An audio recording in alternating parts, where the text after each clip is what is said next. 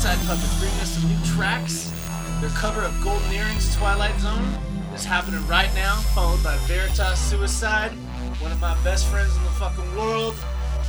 Well, doing Psycho of the Week. Actually, it's Psycho Manifesto of the Week. Enjoy.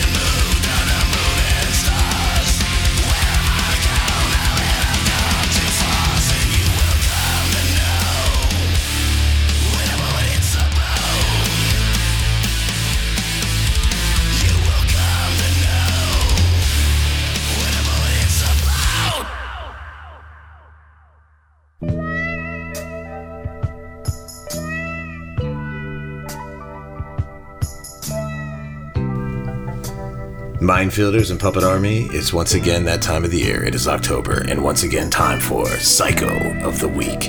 I'm Veritas Suicide to bring you this week's Psycho. We're going to do things a little differently this year. We're going to read letters and manifestos from our favorite psychos. This week we're going to cover the Axeman of New Orleans, and this is a letter that he wrote to the local newspaper. Hot as Hell, March 13th, 1919. Esteemed mortal of New Orleans, the Axeman. They have never caught me, and they never will. They have never seen me, for I am invisible, even as the ether that surrounds your earth. I am not a human being, but a spirit and a demon from the hottest hell. I am what you Orleanians and your foolish police call the Axeman. When I see fit, I shall come and claim other victims. I alone know whom they shall be. I shall leave no clue except my bloody axe, besmeared with the blood of he whom I've sent below to keep me company. If you wish, you may tell the police to be careful not to rile me. Of course, I am a reasonable spirit. I take no offense at the way they have conducted their investigations in the past. In fact, they have been so utterly stupid as to not only amuse me, but His Satanic Majesty, Francis Joseph, etc. But tell them to beware. Let them not try to discover what I am, for it were better that they were never born than to incur the wrath of the Axeman. I don't think there is any need of such a warning, for I feel sure the police will always dodge me, as they have in the past. They are wise and know how to keep away from all harm. Undoubtedly, you Orleanians think of me as a most horrible murderer, which I am, but I could be much worse if I wanted to. If I wished, I could pay a visit to your city every night. At will, I could slay thousands of your best citizens, and the worst, for I am in close relationship with the Angel of Death. Now, to be exact, at 12:15, early time, on next Tuesday night, I'm going to pass over New Orleans. In my infinite mercy, I'm going to make a little proposition to you people. Here it is. I'm very fond of jazz music, and I swear by all the devils in the nether regions that every person shall be spared in whose home a jazz band is in full swing at the time I've just mentioned. If everyone has a jazz band going, well, then so much the better for you people. One thing is certain, and that is that some of your people who do not jazz it out on that specific Tuesday night, if there be any, will get the axe. Well, as I am cold and crave the warmth of my native Tartus, and it is about time I leave your earthly home, I will cease my discourse, hoping that thou wilt publish this, that it may go well with thee. I have been, am, and will be the worst spirit that ever existed, either in fact or realm of fantasy. The Axeman. Good to be back for Halloween, guys. Here's issue 154. Tony Morales, Joshua Michael tuning in with the best comic books, the best reviews, the best psychoanalysis of everything wrestling. Here we go, 154, babies. Guys, welcome to Mindfields. Mr. Tony Morales, good evening. Good evening to you, good sir. Good Mario to you. Good dynamite to you. Yeah, it was alright. It was a ball and show. It was fun. Before we start, I do want to say that I am enjoying one of my favorite snacks for the first time in almost 2.5 years. What snack would that be? That would be some sliced pickles. I'm eating an actual Van Holten's Hot Mama. You know the pickles that you get at the gas station? There's the Big Daddy. Yes, I've heard of them. And there's the Hot Mama. Well, during COVID, when everyone lost their GD mind, and whatever, they changed the name to just Hot Pickle. It's back to Hot Mama. It's been one of my favorite snacks since I was a little boy. You get the big old pouch with the, you go to the movie theater and they give you the pouch and they cut it open. I actually made one of those guys. They poured one time these guys opened it up and they poured the juice out. I'm like, what did you just do? And he's like, I'm pouring the juice out. Now you're opening another one. You're putting the juice in a cup and you're putting the pickle in another one. But this is an official Hot Mama. Back again, baby. Happy about it. Nice. Yeah, 154. Happy to see you, man. What do you want to start at? Yeah, nice to be seeing you, man. Freaking... I know you're the one with the list, dude. I got the list. We're trying to weed you into this list thing. Make you a list man. Oh, this list thing is kind of killing me, man. I know where I want to start. It's better for everybody. Trust me. I don't know where I'd be without a good list. It's been helping me at work. Don't get me wrong. I want to talk about The Hunt Abiding. Me and my old man. He got appendicitis. His appendix burst. He's laid out for a while, and all of a sudden he wants to go to Best Buy. He's buying all these Blu-rays for my mom. Wants to go to this other place, buy all these clothes for her. And I'm like, man, he must have messed up. Turns out their anniversary was the next day, which was a terrible assumption I made.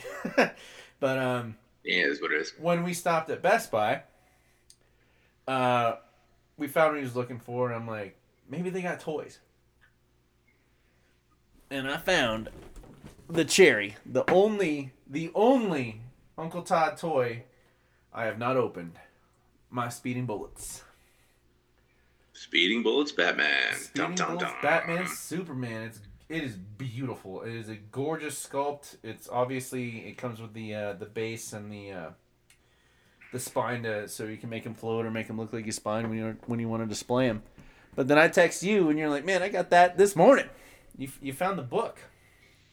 Yeah, no, I was hanging out, just killing some time before work went to a local video game / comic book emporium. I was kind of looking to see what I could find some cheap. Look, I was originally looking for some Iron Mans to round out my collection since I decided I'm gonna start working on the original run of Iron Man. Found several key issues for that. Ended up finding Speeding Bullets actually, so that was super cool. Remember we had talked about it recently, and yes, we did. From what I recall, there's a Speeding Bullets comic store in Oklahoma, as I think you mentioned a time or two. It was my comic store in Norman, Oklahoma. Matt Price, what's up, brother? Colin, brother of Mindfields. He used to work there for a while. And awesome. Matt Price abides. In fact, the whole reason I am a proprietor of Muse Comics here in Colorado Springs is because right when I first moved here, I posted I moved on the Facebooks, and he messaged me privately and said, hey, go to Muse, tell them Matt Price sent you, they'll take care of you. And awesome. I've been friends with George and Amanda ever since, man. They've been taking care of me for 10 years now. Nice. 10 years now. And but yeah, the hunt abided, and you got your Iron Man books. We got our Speeding Bullets on the same day. Freaking rad. Yeah, it was pretty crazy. And on top of that, I randomly found, I want to say it's DC Presents 87, which was the first appearance of Superboy Prime. Oh. So, ended up finding that for $3. I found it later on at another comic book store. Granted, it was I want to say it was a direct edition, I think. But the proprietor of that particular store had it at $125. What? 125. It happens. You know, I think. Yeah.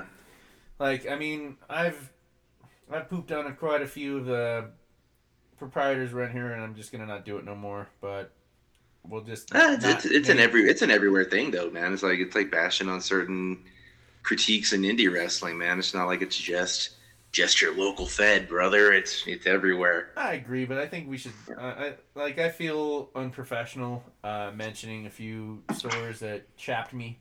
You know how much I hate to get chapped. Yeah. But yeah, it's it actually kind of brings into an interesting thought process of a topic we hadn't discussed yet. That kind of feel like, given the time, I feel like it might be a good time to bring this up. Let's do it. Well, let's talk about specs. Oh. We have yet to mention specs. We're both spectacled gentlemen at the moment. Yeah. But as we all know, as we all heard over the YouTube and the interwebs,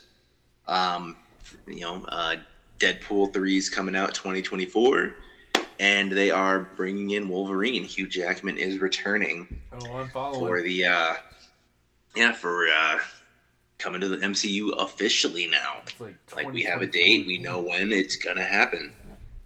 And freaking, we had the week beforehand, we were going off about Wolverine 88 at one of the stores in the flea market. Yeah. And it was $40 if I remember correctly. 44. I pulled it out of that box. I'm like, no freaking way. Like I remember telling you specifically, I got this like newsstand like when it came out. Cover price, yeah. Not like day of, but probably like week of, or maybe like week after. But even then, like, I didn't give a frick about freaking Deadpool time. I just wanted to know when Wolverine was getting his adamantium back. Yeah. Where's it at now? Yeah, you're not wrong. But yeah, like literally 3 days later, that hits, and all of a sudden that $44 comic book was almost a hundo. Oh yeah. I ended up, we went back. I went back to that particular shop just to kind of see if they had it.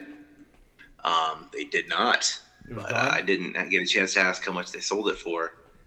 But I did pick up the first appearance of Weapon X. But I was actually up in Denver this past weekend, and I hit up Hall of Justice. Nice. Beautiful store. And Beautiful store.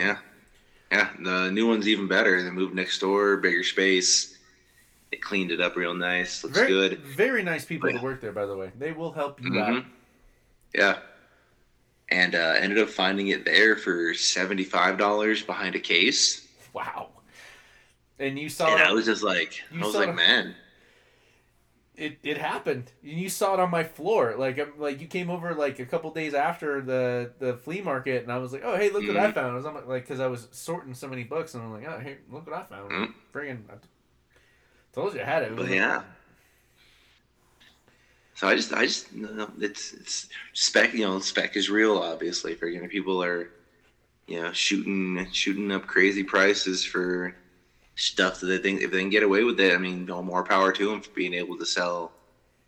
A book that one day is $40, next day you're 80 plus. Right. Freaking and overnight sensations. I can only imagine if somebody's walking around with the Hulk 181 right now, how much that probably shot through the roof. Wow. I remember the only time I've ever seen it in person. Well, let me rephrase that. The first time I saw it in person was at Ed's. God bless Uncle Ed.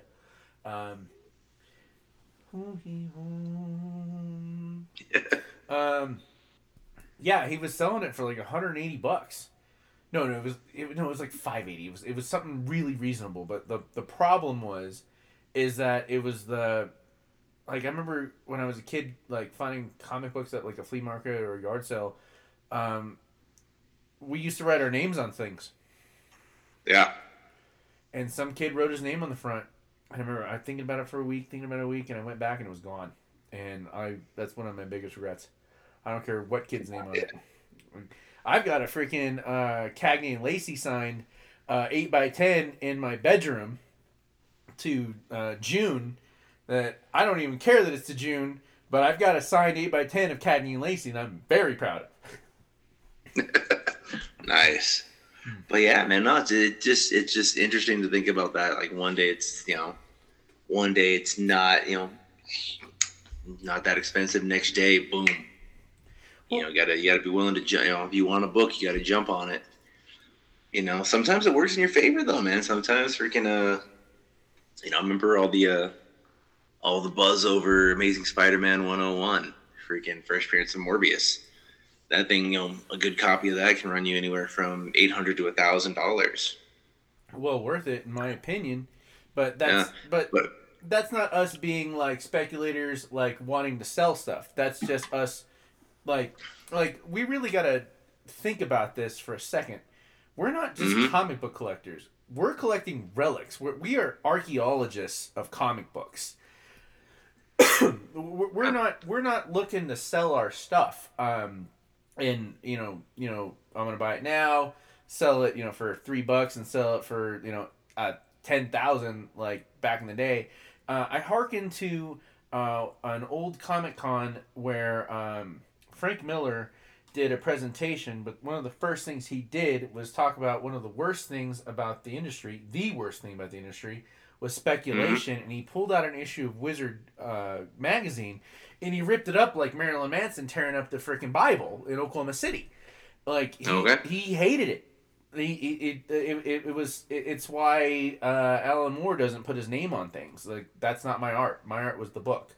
Don't put my name on something that's not my art. I mean, there's a lot of different ways we can go about this, but the speculatory market, to get to where I'm getting to, if you and I could get in a time machine and go back 3 weeks ago, would you have thrown down that 44?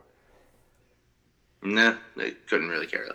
It's a great cover. It's an awesome cover. Cover. I'm not a huge Wolverine fan. Freaking, he's cool, but nothing I couldn't live without. I like If I see a certain book I'm interested in, or if it's like a specific first appearance, I might grab it. But like, keeping it kind of easy. I like what I like. Yeah, I mean, if I came across a first appearance at Gold Balls, and it was like $3. Okay, why not? He's awesome. Who doesn't like gold balls? Right, but I think I actually, I think I actually have gold balls this first appearance. I just can't remember. I want to say maybe it's one of the X-Men #1s that came out over the last 20 years. But yeah, I mean, it's freaking, it's interesting to think about though. Just like the spec market and whatnot. People like, oh, this guy's gonna show up on this. He's gonna get this TV show, or this female character's gonna show up, and I gotta jump on that now. Like I ended up piecing together Armor Wars 1 and 2 in the span of like 2 weeks, maybe like 2 months ago, and then and it's actually relatively cheap. I think I got it together probably for all the issues, probably between $30 and $50 for the first Armor Wars. And then I turned around and last week I see one of the comic stores bundled it up in a package, selling it for $100. And they'll probably sell it. They'll probably make money. Good for them. Right. But like I think the thing is, you just kind of collect what you like. Freaking, if you feel like that price is worth it for you, cool. Do you? But freaking try to follow. Try to get it before. Try to stay ahead of the spec.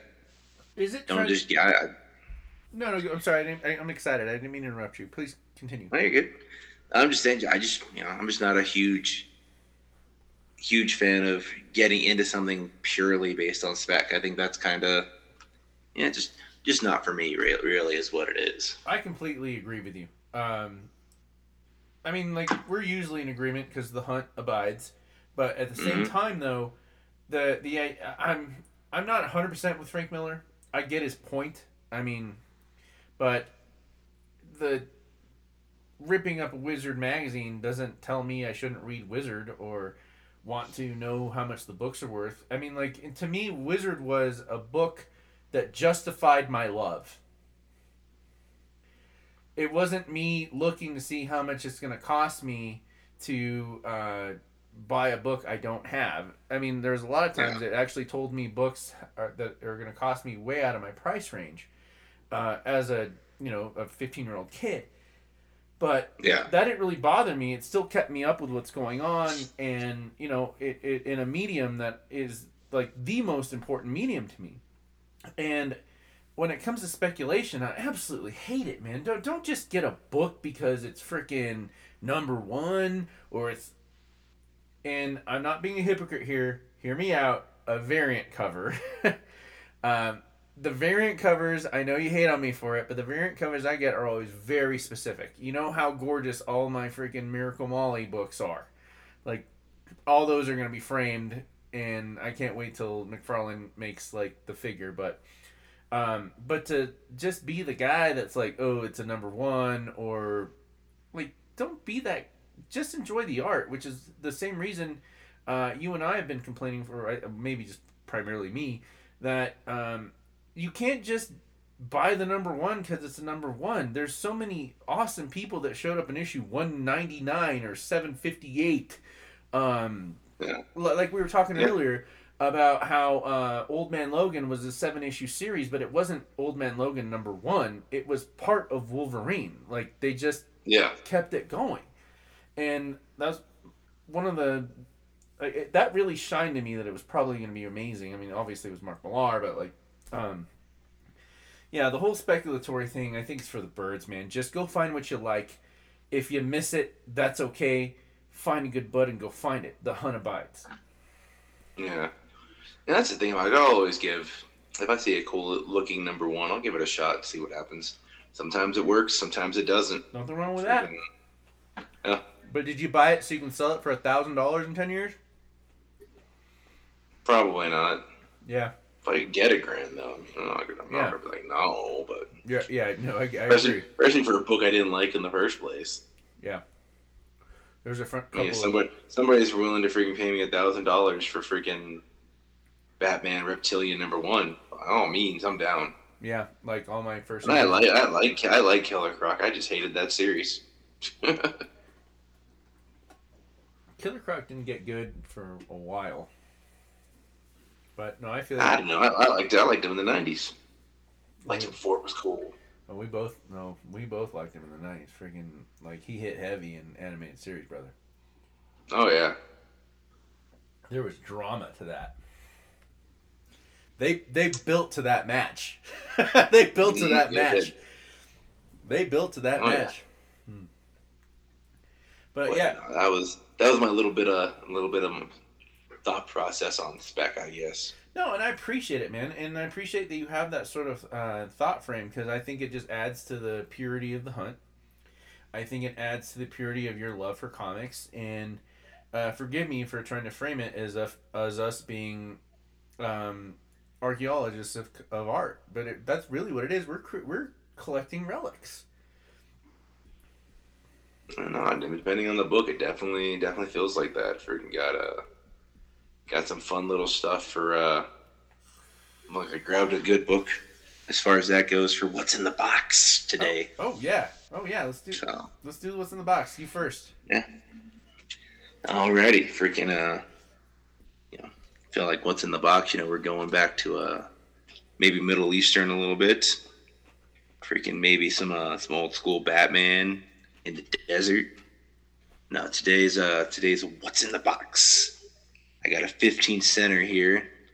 Freaking got a Batman with Robin issue 232. First appearance of Ra's al Ghul. Oh, you know what's really funny, by the way? Oh, that's beautiful, by the way. I'm not gonna unacknowledge how cool that is. That's beautiful. I'm really happy for you. But guess what Uncle Todd just put out? Speeding Bullets Batman? Ra's al Ghul, baby. Oh, that's that. Really? Yes, he did. That's awesome. And I held off on telling you, and I didn't know why. Now you know. This is why. Well, yeah, no, this I believe this actually finishes off all my first appearances of the Al Ghuls. I've got Damien, I've got Talia, now I've got Raish, and Mother Soul. So I think Mother Soul debuted in Robin. Is there a first appearance of the Lazarus Pits? I'm pretty sure there is. Give me a second here. Let me take a look. I feel like that was a separate issue, like that led into it. Probably very well could be. But I feel like in order to have the complete set, and I'm not trying to ruin your sleep here, friend. You won't. I'll get to it at some point. No, I'm just talking about because Lord knows, like when I got that giant box of Vertigo a couple weeks ago, I slept like a baby. Like there was a weight off my shoulders. Like. Batman 243, first appearance of the Lazarus Pit. How much? It varies. It's like anywhere between $30 and $120. So not horrible. I bet Uncle Ed's got it. He very well might. You never know. That's obscure enough / probably in one of his boxes. I feel like Uncle Ed is like remember the beginning of the Never-Ending Story? The kid runs. He's the grandpa? No, he runs away from the bullies and he runs into the bookstore and the guy's like, "Oh, you don't want this book. This book will destroy you. This book is infinite stories. You don't want this. Oh, by the way, I'm just gonna go fall asleep here real quick." Pretty much. Yeah. Let me poison your mind, or freaking at a baser model, freaking Ollivander from Harry Potter. Like, oh, I'll find the right book for you at 10% off. Shop at Ed's. Exactly. Shop at Ed's. I have to take a look at that. Actually, I'm curious to see if he did have it. All right, so what do you have in the box? I have been struggling with something for the past couple weeks. Is time travel. I've had a lot of really bad, odd time travel memories and in my dreams. And okay. couple days ago, we were talking about time travel, and I brought up Morning Glories. Mm-hmm. And I wanted to bring up one of my cherished items. It's actually something that is extremely easy to find. It's Morning Glories number 26. It's actually if you look at, it's my lock screen. It's been on my lock screen on my phone for a very long time, but this is actually signed by Spencer himself. It's Oh, nice. They released it as a gimmick $1 issue to just get people to buy more comics, but that's why there's so many of them. The paper quality isn't as good. It's still pretty good. But Morning Glories is about a bunch of children, anywhere from 13 to, I want to say, maybe 21, but like that maybe 21 questionable type thing, like where like you're watching an 80s movie and a 36-year-old is playing a 14-year-old in terms of like the way they're depicted. Yeah. That are going to an elite school, and their families immediately forget about them, and the school is haunted. But not like freaking Harry Potter. It's more like it's like a magnet school, and an evil spirit runs the place, and there is a time travel portal, and they're basically caught in a solid loop, and learning to break away to their schooling is through brutality and learning how to grow through time travel and go back and forth. It lost me for a bit. I'm not gonna lie. Like I was up till like 30, and like time travel is something really picky with me because like it can get convoluted, and I start seeing all these holes, and it makes me mad, and I don't want to deal with it. Yeah. I am into volume 8 right now, and I just wanted to pull it out just because I wanted to brag about having my Nick Spencer autographed one, because it's one of my. I just love this cover. It's just this beautiful girl with beautiful blue eyes and blonde hair, and the covers were just legendary, like a Glenn Fabry or like when you pick up an issue of the Sandman. The art was different inside, but it didn't suck. It was different. It was like not very unlike a Sandman book. And I just wanted to bring that to light. So, Mindfielders, if you're listening, if you wanted a good time travel book, solid writing, and especially in a buddy I was outside smoking at work the other day, and he was asking me about comics because that's pretty much all I ever talk about. And he's like, I want to get back into comics. You know, I'm about to get a raise, and you know, what book should I get? And I was like, Amazing Fantasy 15. Right off the bat, just go ahead and mortgage your home. I was like, dude, you don't have to buy any comic books. And he's like, what do you mean? I'm like, just go to the freaking library here. Like, the East Library right by my house. Like, has stacks and stacks of amazing books. Just all graphic novels. You will find so many good books. And he's like, you can get comic books at libraries? I'm like, yes. Freaking free comic book day, you'll find free comic books at the library. And he's like, I can go to the library and get a bunch of books. I'm like, you can get as many as you want. Like, I remember the first time I went to the library, because I first moved here, I had no job. I had to find, like, I went to the library to, like, you know, use the internet, look for a job, you know, just pass some time, because I grew up in libraries.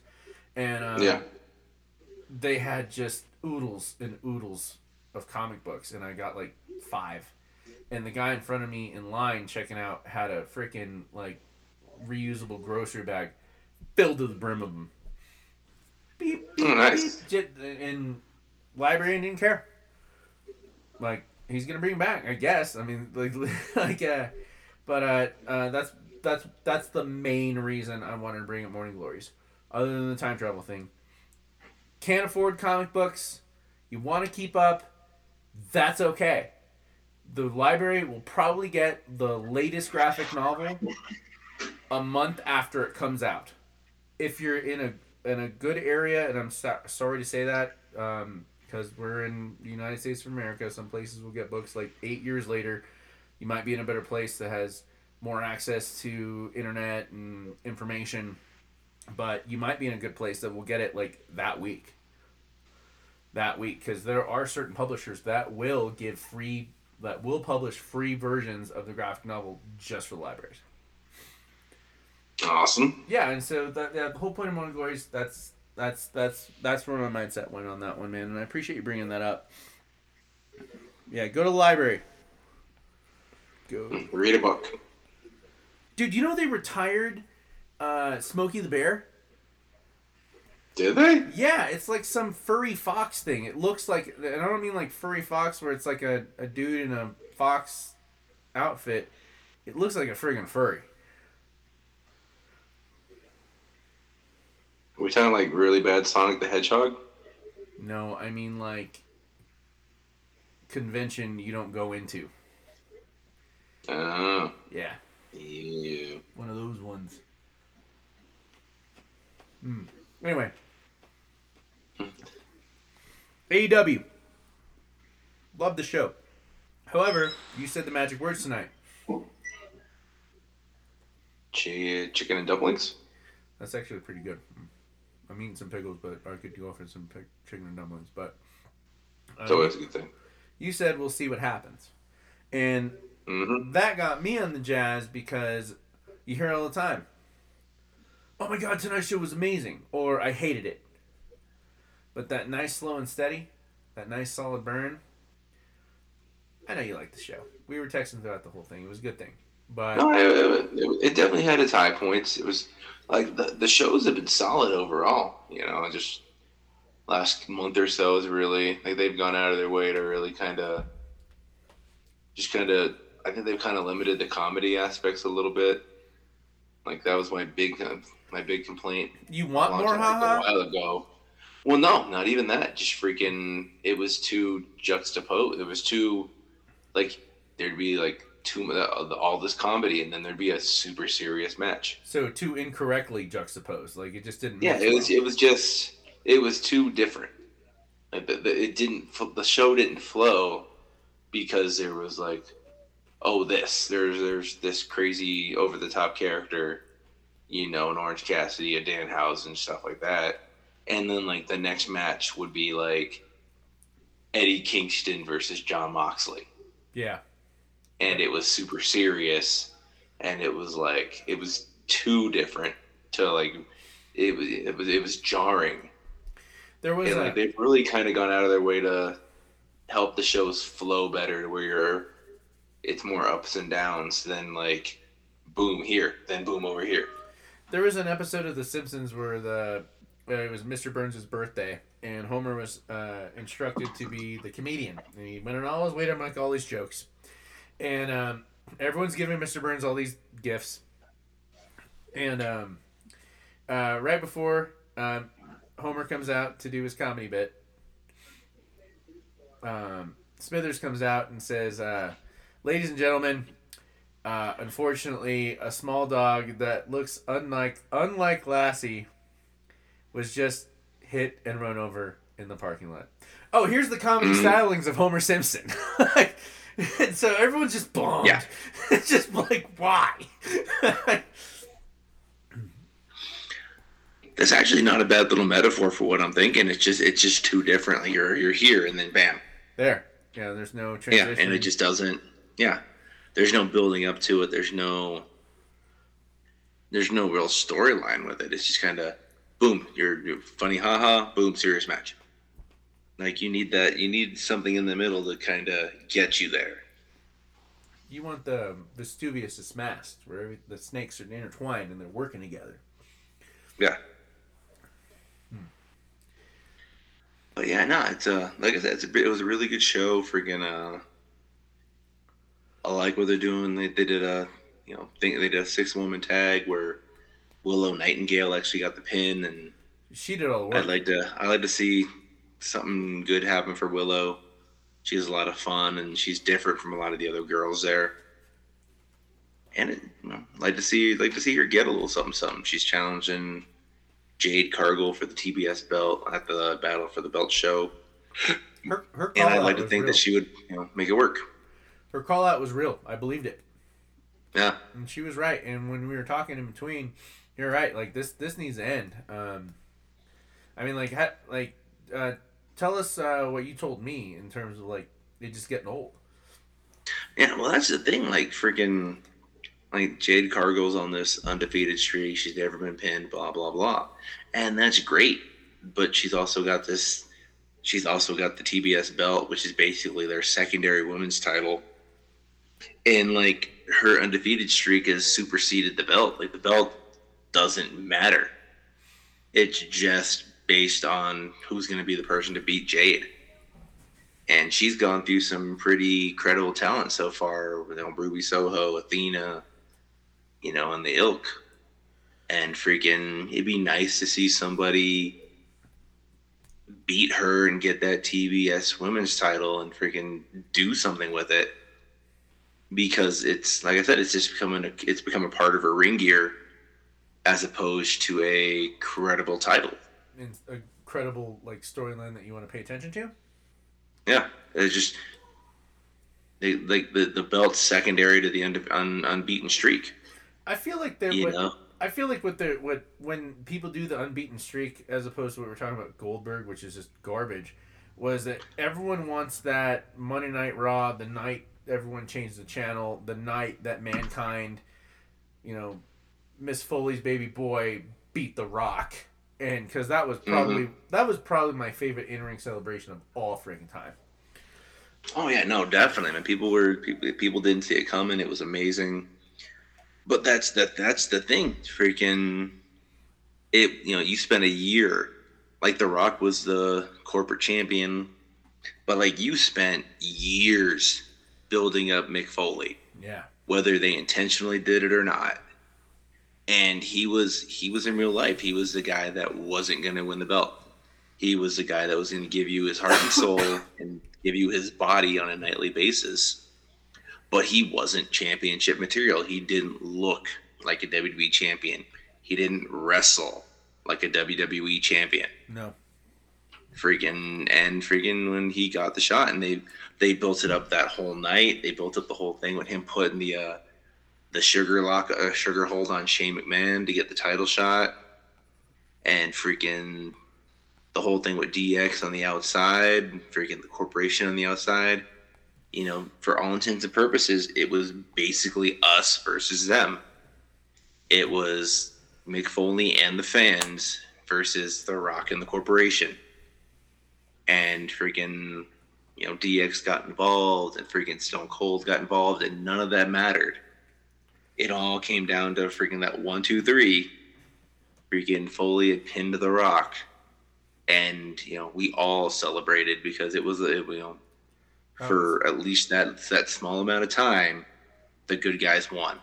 That was beautiful, man. I'm like you're right. He did pin The Rock, but like he knocked him the F out. But freaking like it was up to Stone Cold to do the right thing. Of all the good things Stone Cold's ever done.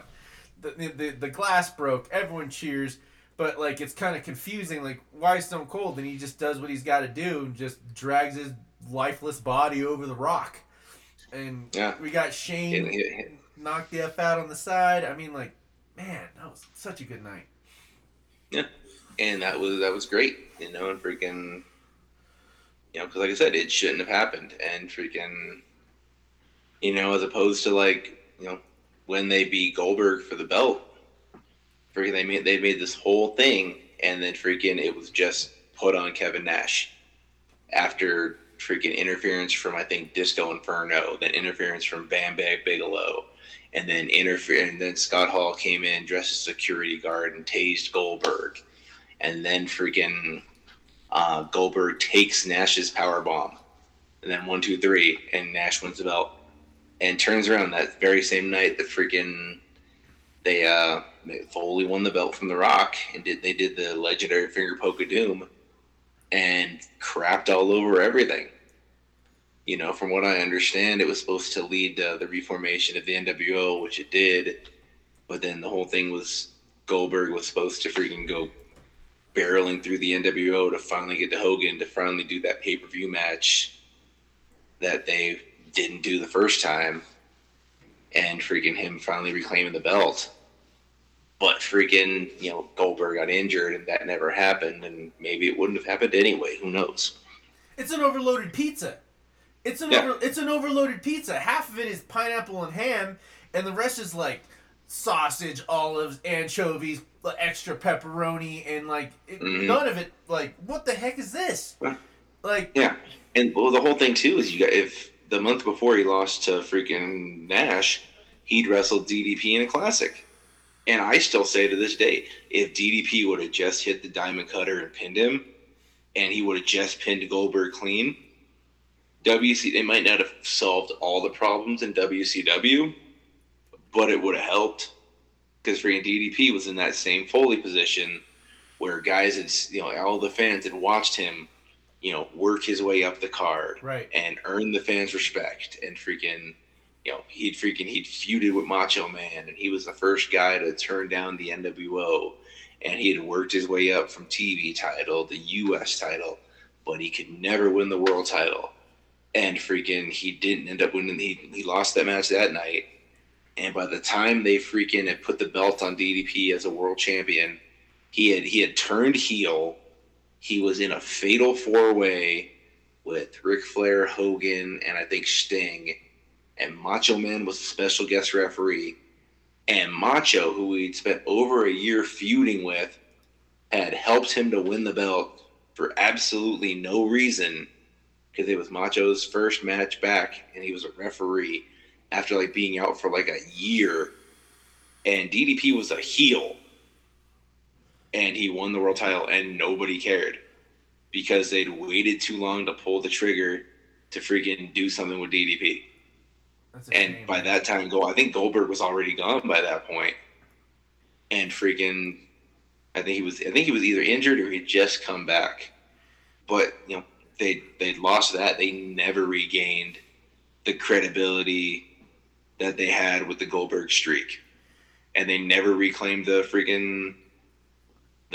legitimate love of DDP that the fans had.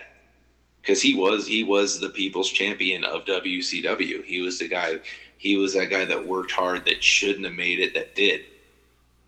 And they screwed it up. How else did AEW rub you right, rub you wrong tonight? Let me see. The Acclaimed thing is amazing. Oh, dude, the fact that those guys can go out there and freaking cut a 10-minute promo and have the fans, on their feet, fantastic. They didn't have to they didn't have to take a bump. They didn't have to freaking, do anything crazy. They just went out there and talked, and they're they said it themselves. They might be the most over tag team in wrestling right now. No, they were right. I mean, that's debatable. They're not. They might not even be the most over team in freaking AEW if you look at the freaking FTR. Right. But freaking, they're definitely in the conversation one way or the other. My favorite part about it was I'm not a big fan of extended shows. I want a nice tight package. Usually when I get an extended show, I was excited, and I'm just me talking from experience of getting chapped from the 3-hour long Raw because it just got too long. But I was happy we had an extended Dynamite. I mean, obviously it was the anniversary, so it merited it. So I have no complaints there. But that meant the Acclaimed had well over 10 minutes to just run amok, and the other thing that I really loved was that they were in their hometown. Homeboy's talking about my dad was part of the Super Bowl winning championship team here, and he ain't lying. Freaking, they got to shine in their hometown, which is the opposite of what happens in the E. Or the old, well, not just the E, but the old precedent. You get your hometown. Bailey goes, back to Anaheim and she loses. No, they got put over. You don't go. Your best friends, your family. They didn't go sit there to see you lose. They're there to see you get put over, and they got put over, and that really made me happy about AEW tonight. Nice. Yeah, that was really good. They had Wheeler Yuta and MJF, who had his first match back in 4 months. They had a really freaking good match. That was a whole lot of fun. Freaking got some drama there. Freaking with MJF. Just holding the Was he gonna shake the hand? Was he not gonna shake the hand? And then he got the diamond ring, and seeing William Regal stand up and go to confront Max, and then he's got the diamond ring, but freaking William Regal's got the brass knuckles. Yeah, he does. Yeah, he does. That was a lot of fun. That was for that fan base, and for me personally, that was a great moment seeing William Regal be like, put the knucks on, be like, hey, yeah, I'm an old man, but I'm still the villain. That was tempting, man. That's like leaving a bar at 2 a.m. You're all psyched. You're with your buddies just watching wrestling, and you walk past a dark alley, and some guy's like, "Psst." You're like, "What? Y'all want some of this? Nice. Like, we don't none of that." And he like pulls out like a VHS, like your favorite match. And you're like, "I'm gonna go in this dark alley with this guy right now." That's how I felt with that. I'm not sure if that. What, you never been in a dark alley with someone before? Neither have I. Let's move on. No. Exactly. But yeah, no, it was like I said, it was a good show, man. Freaking, they've been going out of their way to do their best to have continuing good shows from week to week.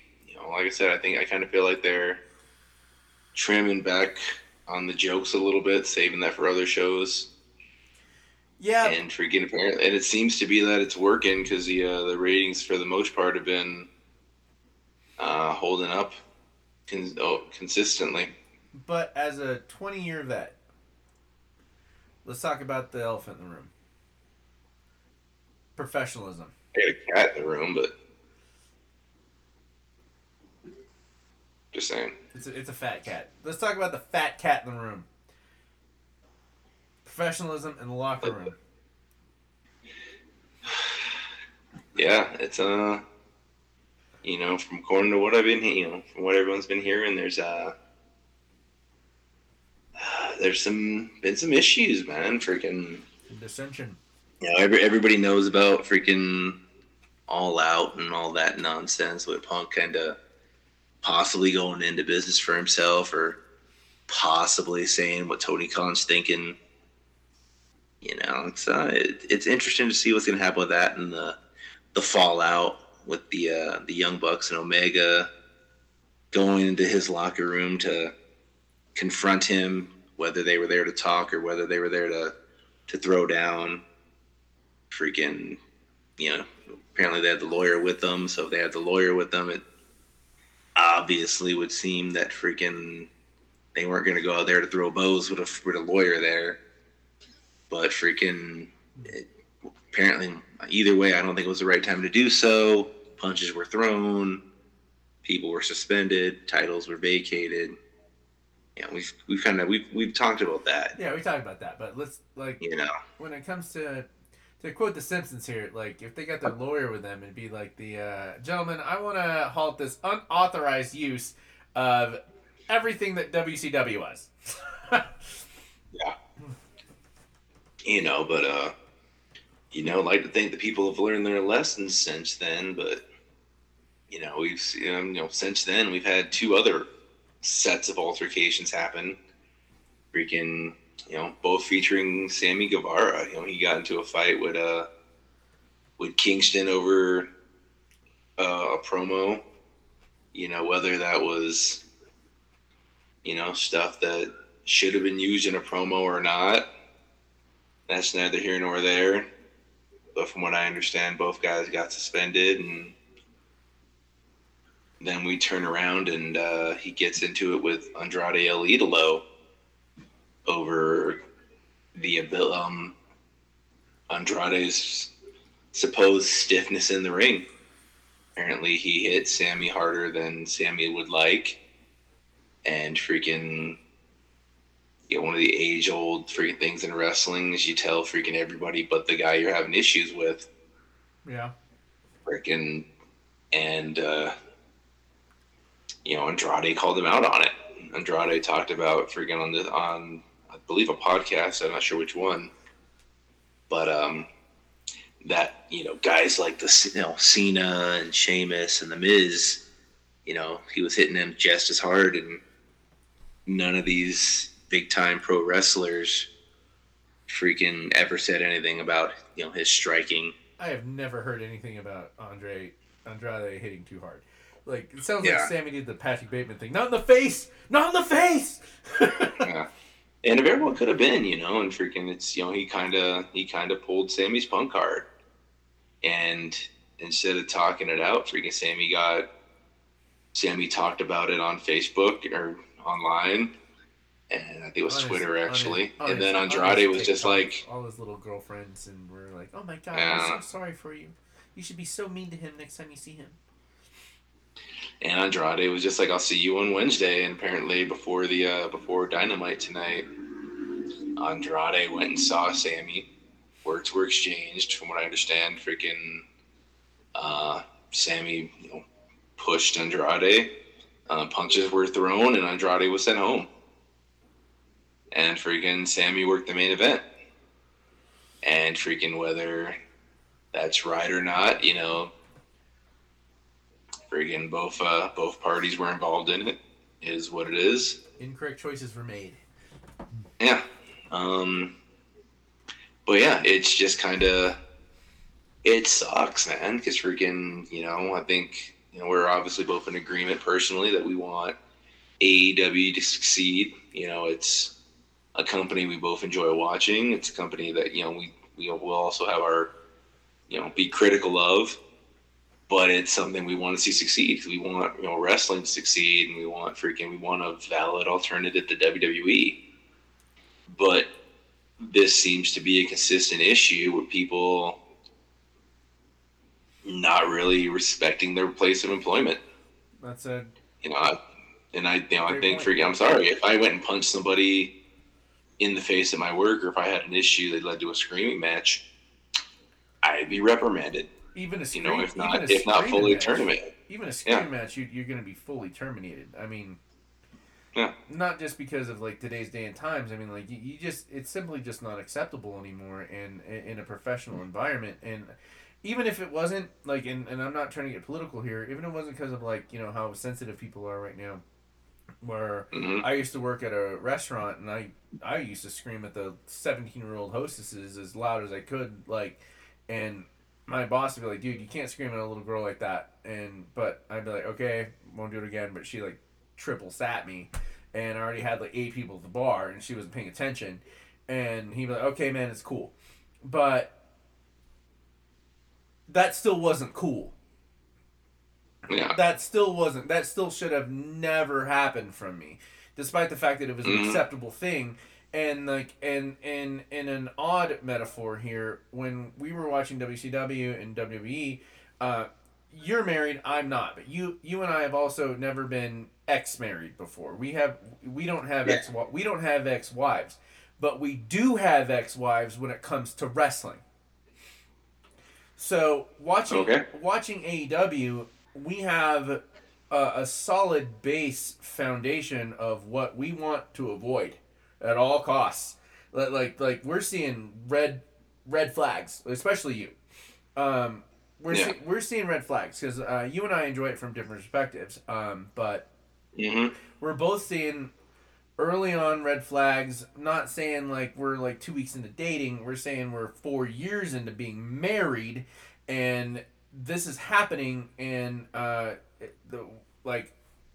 therapy needs to happen, or marriage counseling, or some sort of intervention where this can't continue. This is unsustainable. It's already been proven it's unsustainable. Yeah, I can see what you're saying with that. But yeah, I mean that's the thing, man. Is freaking there's definitely, I kind of feel like it kind of seems like there's a divide between those that have those that made their names strictly on the indies, and those that freaking have spent time in WWE, regardless of their previous status, if they were in the indies or not.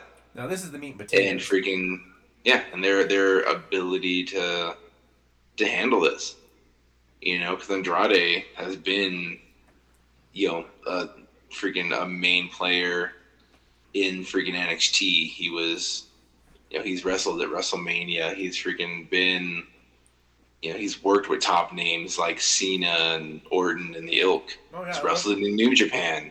Yes, he has. You know, he's a huge star in Mexico. Like, Sammy's kind of the top. You know, this is the top of his game right now. This is the biggest he's ever been, and freaking, it's gonna be interesting to see in 5 years if we even remember who Sammy Guevara is. Because he's freaking. There's something I always like to talk about with these kind of stories is freaking. Please. Like Shawn Michaels in '96 is, well regarded that he was a jerk. He was freaking. He wasn't in his right mind. He was on drugs. Yeah. Freaking, he was hanging out with the wrong people, and he was kind of, like I said, he was a jerk.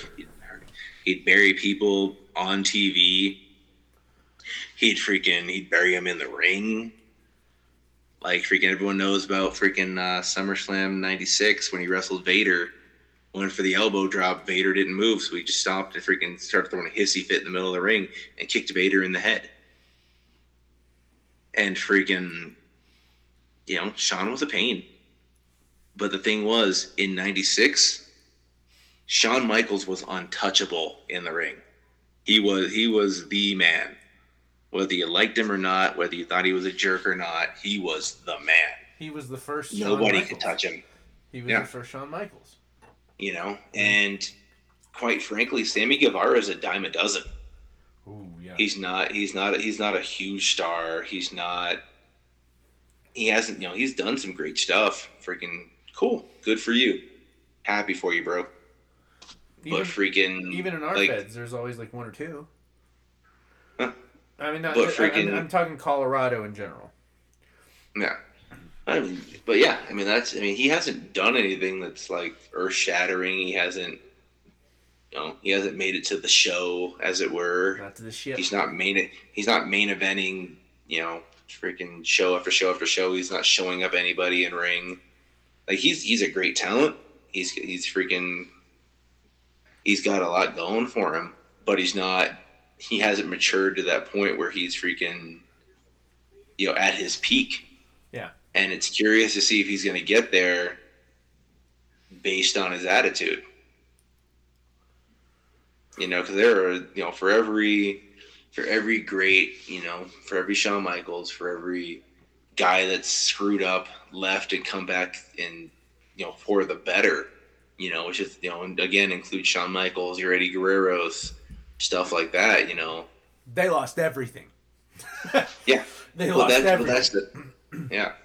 They did, but freaking they got it back, and freaking they got respect, and freaking he ain't no none of those but guys. What is but they freaking is Sammy gonna get that shot at redemption? Does he the guy's what, probably in his mid to late 20s at the earliest or at the latest, and freaking is he gonna get a chance to go anywhere else if he desires to do so? Freaking he's playing in a very small sandbox right now. But like I said, there's a dozen other guys on that roster that can do most of what he can do, if not better. Hell, freaking Serpentico can do anything he can do better. I want to see more Serpentico. Yeah, no, Serpentico's good. Freaking I'm just saying, like, let's get rid of Sammy and more Serpentico. I'm just saying, like, you keep messing up and we'll have more Serpentico. Just gotta we gotta get a Push Serpentico fan club going. I dig it, man. Get little shirts and everything. Get little signs. Start traveling to each AEW show. Little flags. Free Serpentico. Little flags. Bring the honor back. Where's the honor? Where's the honor? I really love that they were pushing the honor tonight because yeah, they did.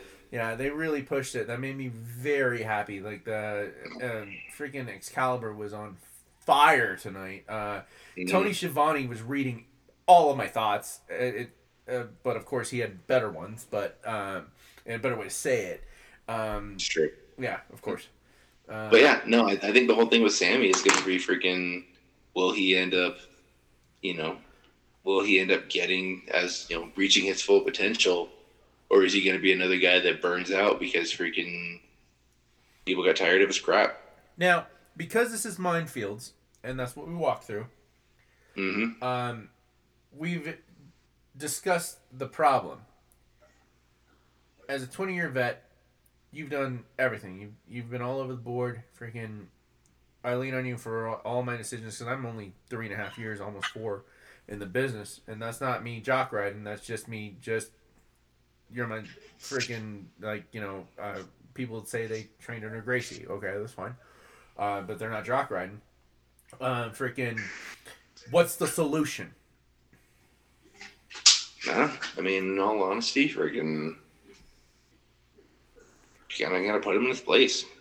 Freaking hold him, freaking make him earn a spot. No, make him, he wants to be great. Freaking make him earn it. No, I mean, it's as simple as that. Yeah, I get it, but that's old school rules, man. Like, I mean, putting him in a spot is gonna be easy. That's like, the right conversation with Tony Khan with the right person, he's done.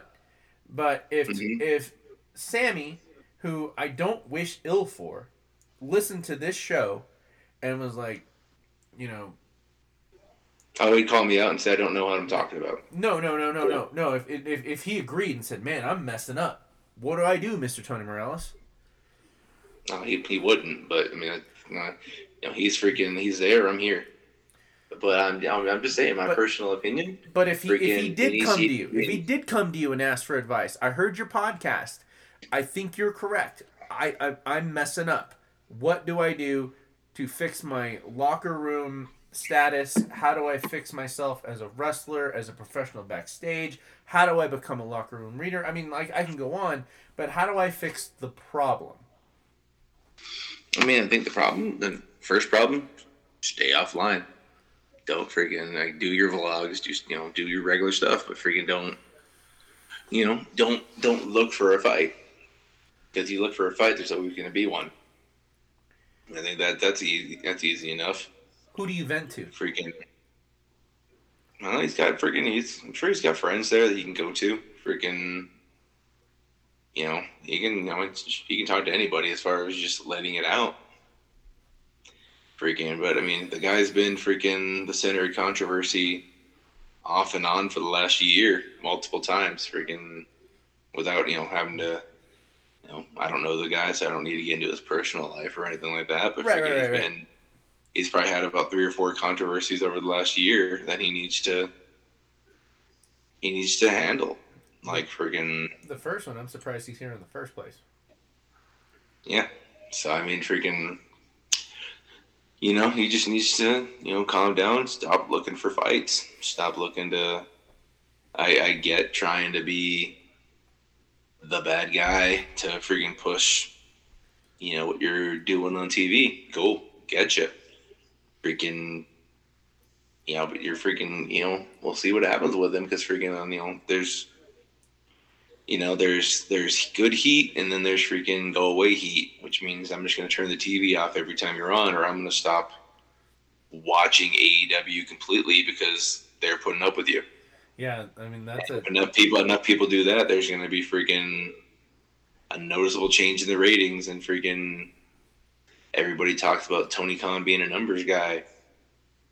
And if enough people turn on, change the channel when your segment's on, it's noticeable. I mean, frankly, if it had been a one-on-one match with literally anyone other than teaming with Jericho, that would have been like, time to hit the head. Time to go get my snack. Yeah, possibly, but freaking depends. I mean, it always depends, man. Freaking, like I said, the guy's talented. He's just freaking, But like my wife was telling me today, she's like, I kind of want to stop watching this show. I can kind of be done with AEW today and not care. What do you even miss it? Miss Morales said that? Yeah, she's done with it. She's done with it. Freaking, it's not something she enjoys. What, if you don't mind me asking, just for the sake of back and forth, what does she enjoy wrestling product wise? Is she like old school matches, like old school DVDs, or it just depends on it depends on what we're watching at the time. Sometimes she's into different stuff. She likes, there are certain wrestlers she really enjoys. And freaking guys, she couldn't care less about. And Sammy's one of those guys. She just every time she turns around, she just hears him doing something dumb. And she grew up true blue. Yeah, and freaking, she's just kind of like, I don't care.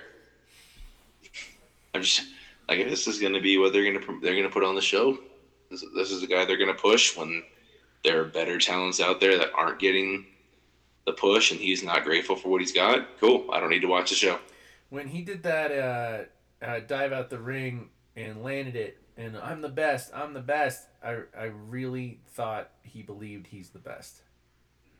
And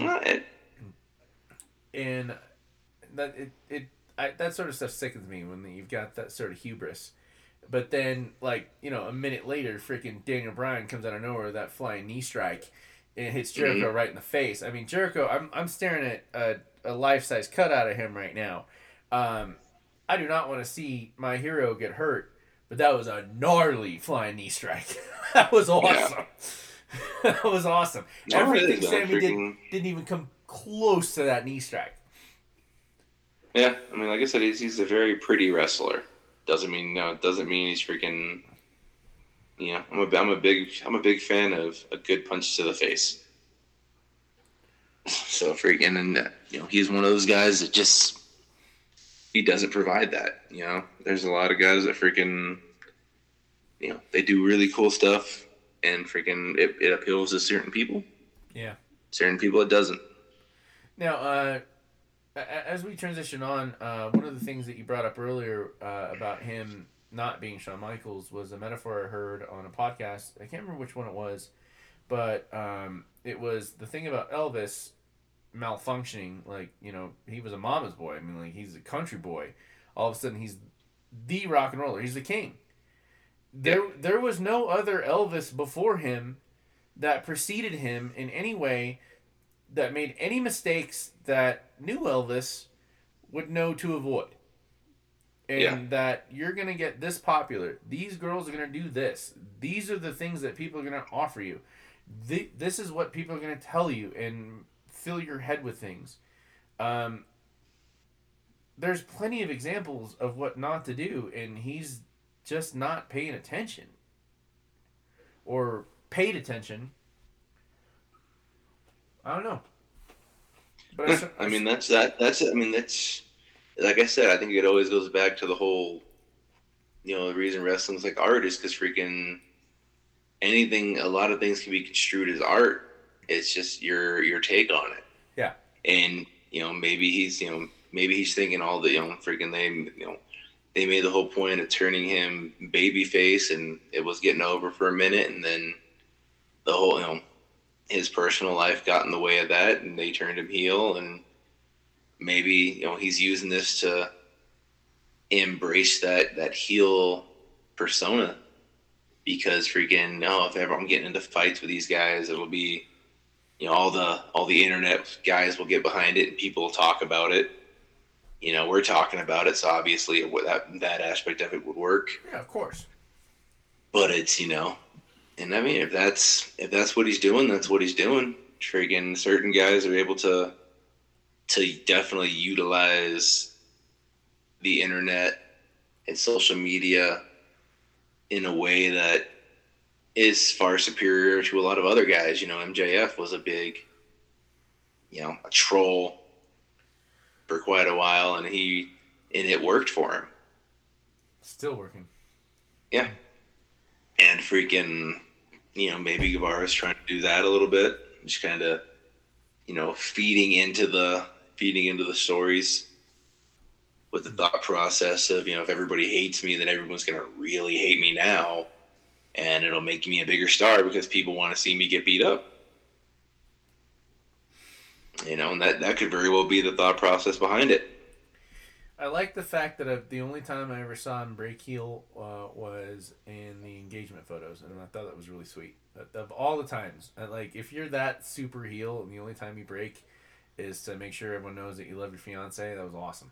Like, I kind of had a soft spot for it. But back to Sammy, if well, yeah, but then why? But then again, that kills off everything I just said, because if you're a heel, why are you showing off your engagement photos? Well, he definitely showed off his ring better, but there was still some heelishness to it. But I like there was a little bit of a softerness to it. With Sammy, it's like, I mean, if he was just some jerk on the street causing you know, some mess with somebody for no good reason, and he gets laid out, everyone's gonna look at him like, dude, what's wrong with you? You suck. Like, get out of here. Like, you have no business around us. Like, you're a troublemaker. You're not even the sweet rascal you presented yourself back in the day with your panda helmet. You're just trouble, and we don't need this. Frankly, we don't even want to look at it. Like, the second you walk away, we're gonna have a deep sigh of relief that you're gone, and then we're gonna forget about you. Like, no one's gonna be like, hey, remember how much Sammy Guevara sucked? You just sucked so bad, you're just out of our collective unconscious even. And that would be a terrible thing to happen if you're trying to put yourself over so hard and being the best. And I'm not saying I want him to disappear. I'm not saying I want him to fail. I do love comeback stories when people do right for themselves and make amends, but this is just causing some major trouble in AEW that is making me uncomfortable. Frankly, like I said earlier, both of us have ex-wives in wrestling, metaphorically, and we see the red flags. And man, he's like your crappy little almost step kid. Like, man, I'm not gonna be able to deal with this kid. I'm not gonna marry your mom. Yeah, he's like the annoying. He's the annoying little brother. Yeah. But yeah, man, I mean, it's freaking. I don't know. We'll see what happens with the whole story as it progresses. It's gonna be it'll be interesting to see what happens. Freaking if in this time in 5 years we even remember who he is. Well, especially better. He might be the next Palmer. He might be the next Palmer Cannon for all we know. Oh, I remember that guy. Not. No. Exactly. Yep. Before we transition to the comics, I do, because this is obviously October. We always do. This is your third year. This is your almost 3rd-year anniversary with us. Oh Jesus, that's ridiculous. But we always do Psycho of the Week, and Veritas Suicide just read some very chilling manifesto from the Axe Butcher of Nolans, and but we played their latest single, Into the Twilight Zone. But I wanted to mention my pick of the week, if you will, of horror movies.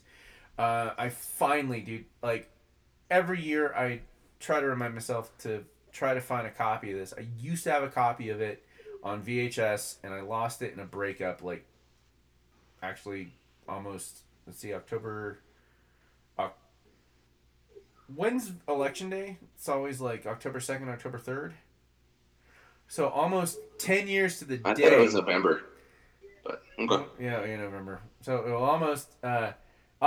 It's close. Almost. Yeah. I lost my copy of The People Under the Stairs, and I finally found a decent copy of it on Blu-ray. And have you ever seen People Under the Stairs? Can't say that I have, no. It's got Ving Rhames. It's basically Twin Peaks. It's got 2 of the main characters from Twin Peaks. These 2 dudes, this one guy, Ving Rhames, decides that he's going to rob the local family that owns all the ghettos around him, because there's gold in the house. It's an old funeral home, and this kid that he's basically stepdad to at the moment really wants to help him rob it, because his mom's got cancer and they can't afford the freaking surgery. It's totally campy. Yeah. It might as well be a freaking Tales from the Crypt. It's written and directed by Wes Craven, by the way, like as in Freddy, Swamp Thing, Scream, and the house is completely barricaded, and all the locks, all the all of the windows are deadbolted from the outside. And basically, there's a creepy family that lives there. It's a brother and sister that stole a girl that well, anyway, there's a there's people living in the walls, and Oh. and these three robbers break in, including the boy. He's one of the three, to find the gold, and they find a little girl, and it is messed up. It is Wow. when just to give you a brief idea of how messed up it is, they find her in the room with the boy. A couple of the people on the walls open a secret compartment, grab the boy, take him into the walls. The opening is too big for the dad or daddy to get into. And he starts blasting at the walls. The mom immediately grabs the girl by the hair and drags her into the bathroom and turns the hot water on as hot as possible and throws her into it.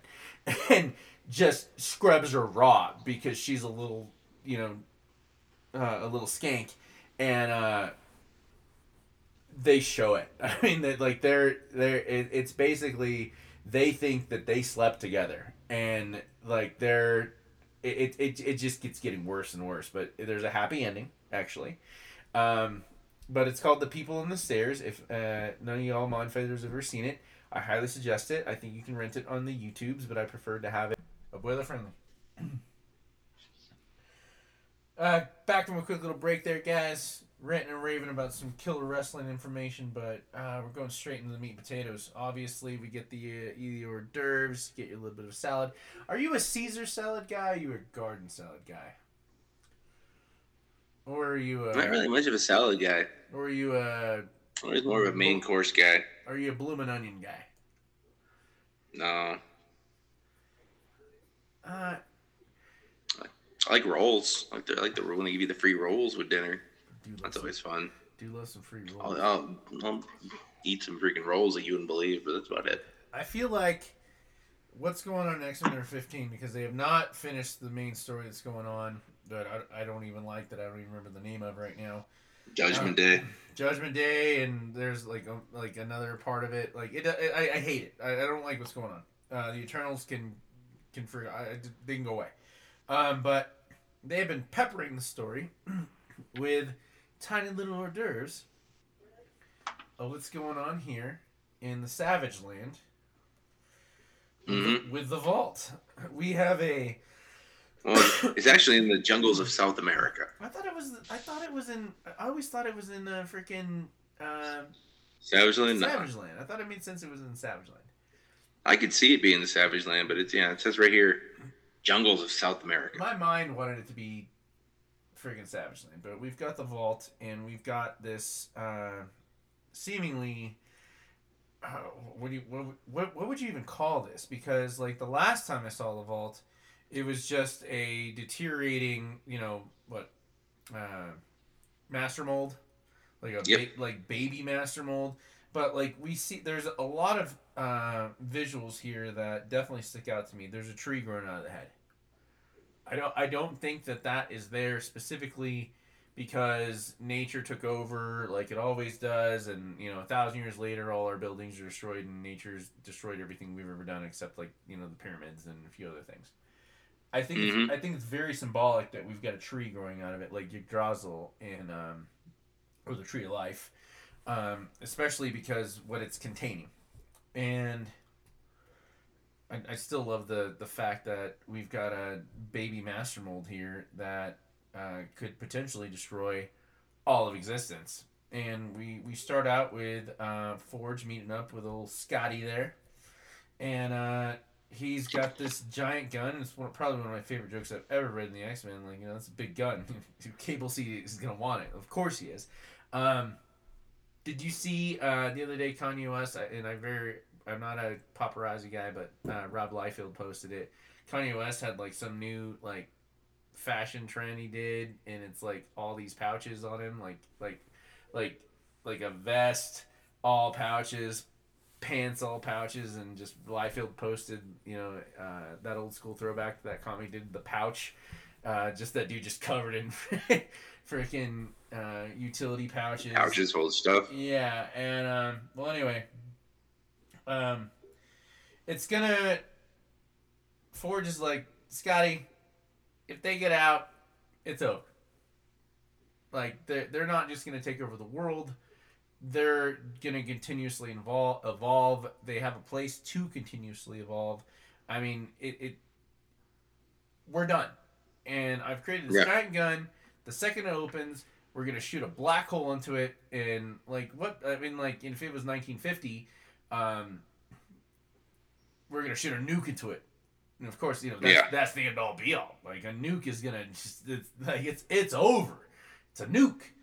And right then when they're discussing it, the vault cracks open. Well, it gets kicked open, and the children come out and immediately start taking over. And Forge activates the giant gun, and they're like, "Hey, man, that really sucked when you fired that gun like 8,000 years ago, but we got better." And but that was only like half a second in our time. Just illuminating the fact that they have some sort of control over time because they have the time.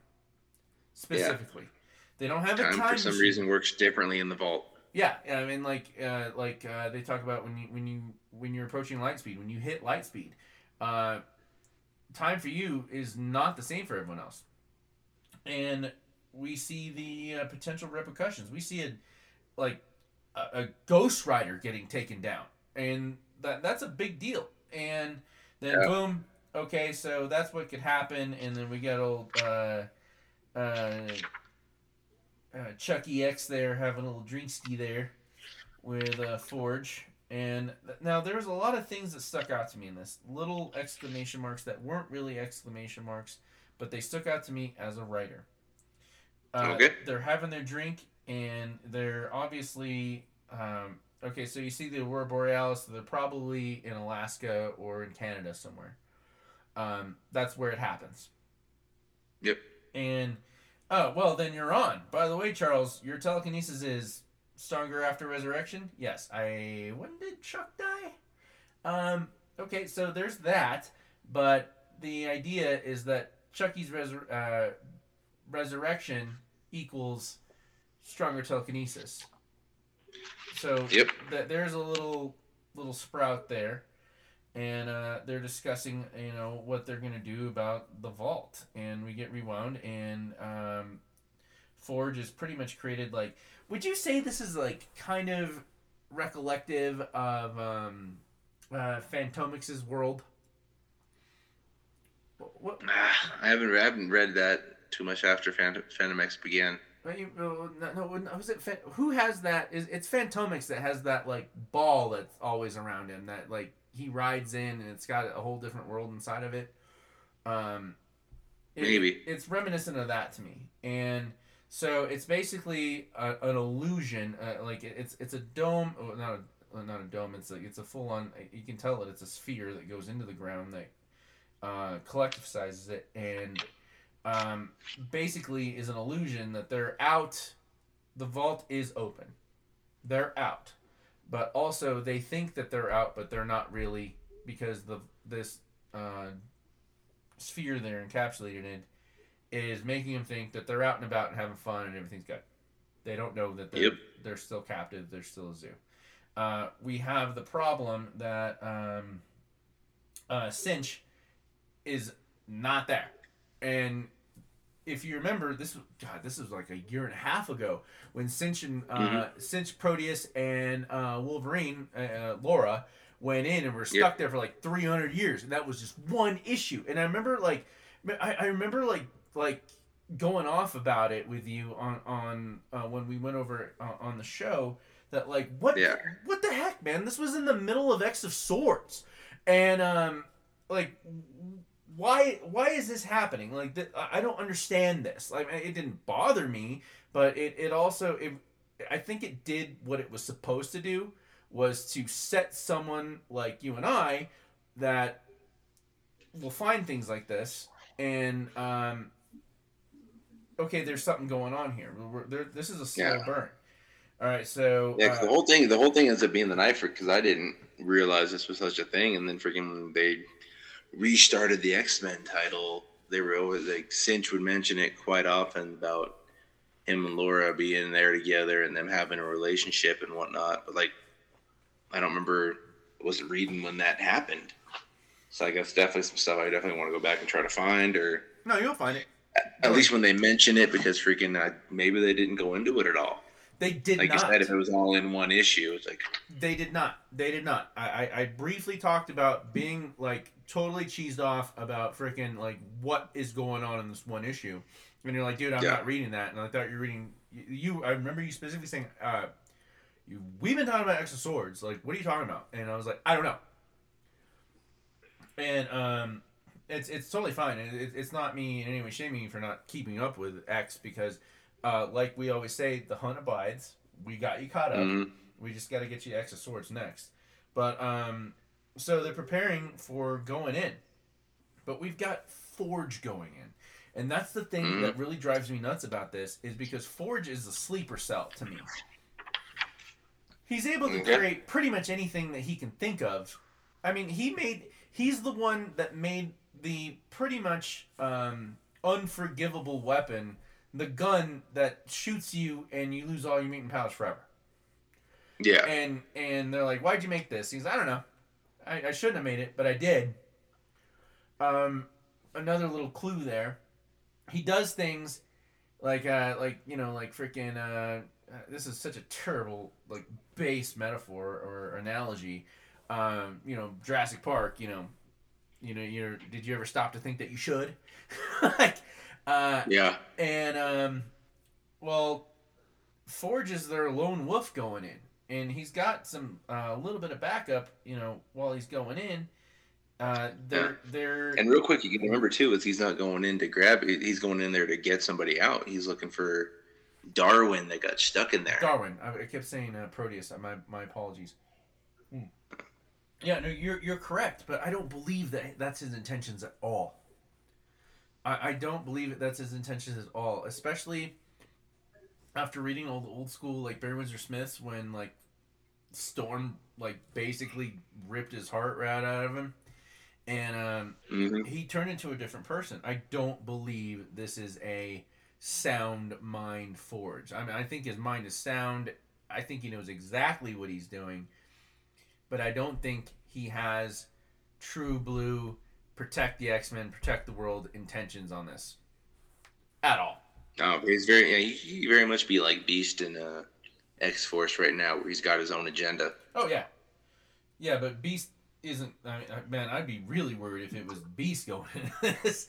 Yeah. We'd have some major problems on this. I mean, we get the little nugget here where Bobby's like, if you want it to be, he'll be on ice when you're back in a couple of centuries. Excuse me. You always were a bright kid, Bobby. As this, like... what would you call it? Like a techno-organic suit encapsulated him in, like, what? He's got the, what's his end game in case he gets caught? Oh, the whole thing is he's got a, one of his teeth is fake, and he's got a, it's not a cyanide if he capsule. bites down on one of his back teeth, a black hole will come out and engulf anything in 6 meters on any side of him. It's Which is funny, though, like you pointed out earlier off the cast, that it's really funny that that's his go-to weapon when freaking the last black hole he created didn't do anything either. Didn't work. It didn't work. Thank you for remembering that. And I do dig, like, his appearance inside, but I do not like the fact that, well, first off, another thing that sticks out to me is that while he's wandering around as he's getting to the vault, and you probably don't have it handy, but if you pull out Spawn issue 7 written by Frank Miller, when Billy Kincaid first goes to hell, that's exactly what it looks like. Really? Exactly what it looks like. They, like, including the pods. Like, Kincaid dies, Spawn kills him, and he wakes up in a pod just like that. Almost the same colors, just darker. Just if I was working on this, and if I loaded this photo or screenshot into Photoshop, all I would have to do is up the contrast and the black point.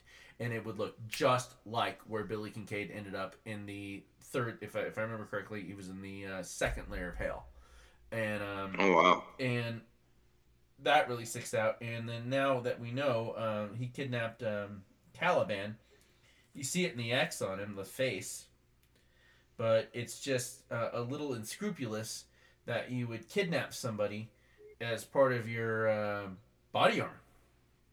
Like you're not there to help. You're there to make sure I get back and not you. Yeah. And then of course we see not Proteus. I kept saying Proteus. I apologize. What I assume is the third guy that was left behind when Laura and Cinch got out. What's his name? Oh, Darwin? Darwin. Yep. I can imagine him looking like that as he teleports into the light, or not teleports, or flies into it. But I back to the speculatory thing. This is actually how we first started talking tonight. Was that get these books? They're pitter pattered. They're salt and peppered. They're secretly implanted. And something big is going to happen. It's on the horizon. I don't think it's in anytime soon. I think this is the last time we're going to see anything about the vault for maybe like 4 months. I don't know, because they're looking for Darwin right now. So once they find Darwin, we'll see what happens from there. But I think we're going to at least finish that angle, get him out, or at least attempt to get Darwin out. Because we also have that interesting little thing, that tidbit, freaking, we talked about it with Otherworld, where if a mutant dies in Otherworld, done. They don't come back quite the same. Or and with this, with the vault, does that mean the same thing? Like, what happens if you die in the vault? I bet it's the opposite. I bet this is the mutant version of a Rocco. Because this is different. I mean, like, the children are supposed to be the next level evolution of humankind, and it sticks out in my mind because I just reread Old Man Logan. Was when Hawkeye and Logan are hightailing it across the Badlands and trying to get to Washington D.C. Emma and Black Bolt save them, and in Doomsland, and Emma's like, "Hey, turns out that." We were not the next step in evolution. We were an accident. There hasn't been a mutant born in 50 years. And that was also right before Messiah Complex, but it just in regards to like a story arc and something wonderful in regards to how a story can go. But I mean, like, Krakoa and Arako they're of this world, but not of. But like the mutants are creating their own thing, and the mutants are pretty damn responsible for this. Yep. Very responsible for this, and I think that I'm not saying speculative, like get it before it becomes expensive. I'm saying get it because it's special. But yeah, that's what I got on that one, man. Did I miss anything, man? I was ranting and raving. I apologize. No, you're good. I think you hit all the key points. You know, the last thing, you know, he's talking with Caliban, talking about how he's going to explain on the way, and nobody's seeing, nobody knows they're there, but we see somebody looking up at him, so somebody knows that Forge and Caliban are there. So it'll be interesting to see what happens with that, and we get the little thing where, excuse me, freaking Caliban with Caliban is like, the last thing I remember is you and me having drinks, and here I am. I can't feel my body. Forge slipped him a Mickey. Yeah, apparently Forge slipped him a Mickey and cut him out of his body. So it's Forge is apparently willing to do whatever it takes to get the job done. Forge has always been willing to do whatever it takes, but he's never even pushed that far or this far or what I think is going to happen. Because I think, like, I'm not too schooled on Caliban. I knew a little bit about him through New X-Men, but Hmm. was he really that abhorrent to light, like in Logan, in the books? Well, the whole thing with Caliban is that he is a mutant tracker. Like his ability is to track any mutant anywhere, and that's why he's being utilized here is to help track down where Darwin's at. I did not realize that. Thank you very much. Yep. But the whole thing is that he was originally one of the Morlocks, and he was very tiny and frail. And he was in love with Kitty Pryde and like was gonna force her to marry him, and that didn't end up working out. But the whole thing ends up being that he's tired of being tiny and frail, so he ends up going to Apocalypse and willfully giving himself to Apocalypse to become one of his horsemen. That way, Apocalypse will make him strong, and he gives him like super strength and enhances him to the point that he ends up becoming a member, or he ends up becoming It's one of the four a horsemen. bigger deal. And he becomes a horseman. He ends up eventually leaving the horsemen to join X Force, and in the late '90s. And he's kind of a character that's used really sporadically, but he's definitely kind of got a cool little story worth telling. I can't remember seeing Caliban at all in the past 2 years. I mean, but that's not my fault. I mean, I was thinking about it before I went to bed the other day. Like, X-Men could honestly be a whole other imprint. Like, Hmm. like completely other whole imprint. Yeah, there's so many different X books and whatnot that Not just the it books, could but be the his whole characters. thing.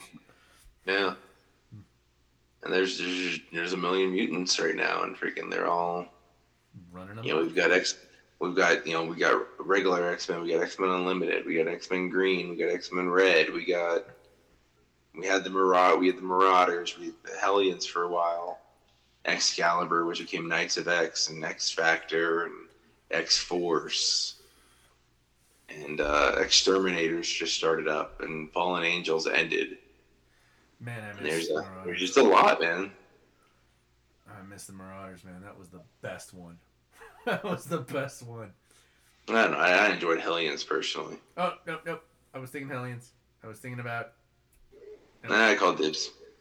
no, the freaking little boy and the robot, Mama and the other robot. That was awesome. One of my favorite comics ever. Well, what do you got next, man? Let's see. Let's go into. Speaking of our love of first issues, let's go into Gotham City Year One. Oh yeah. This is kind of a noir story from old school Gotham.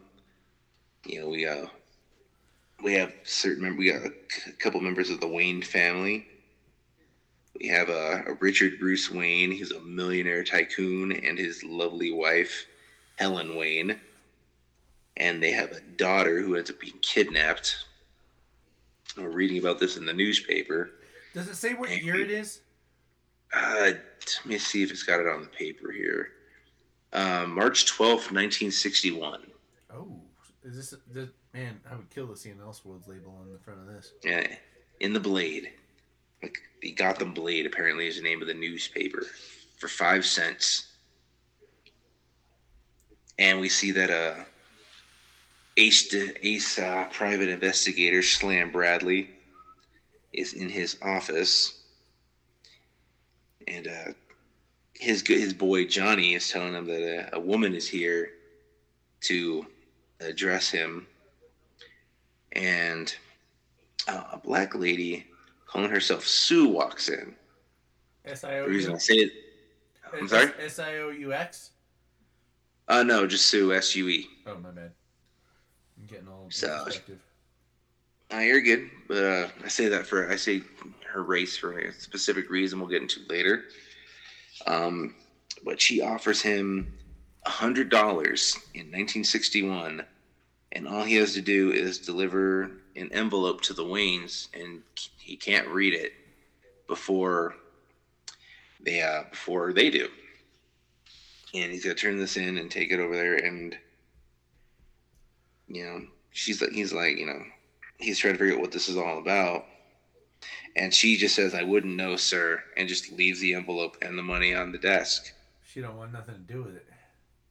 He doesn't, and he ends up having his guy Johnny follow her to get more information. It's always got to be a guy named Johnny. Is he a big dude? Yeah, he's an older gentleman. He's got some size to him, but I wouldn't call him necessarily a big guy. He's not like a goon. Nah, not a goon at all. But yeah, we get a little bit more about good old Gotham City. Slam Bradley grew up here. Only time he ever left town was to go to Korea for the war.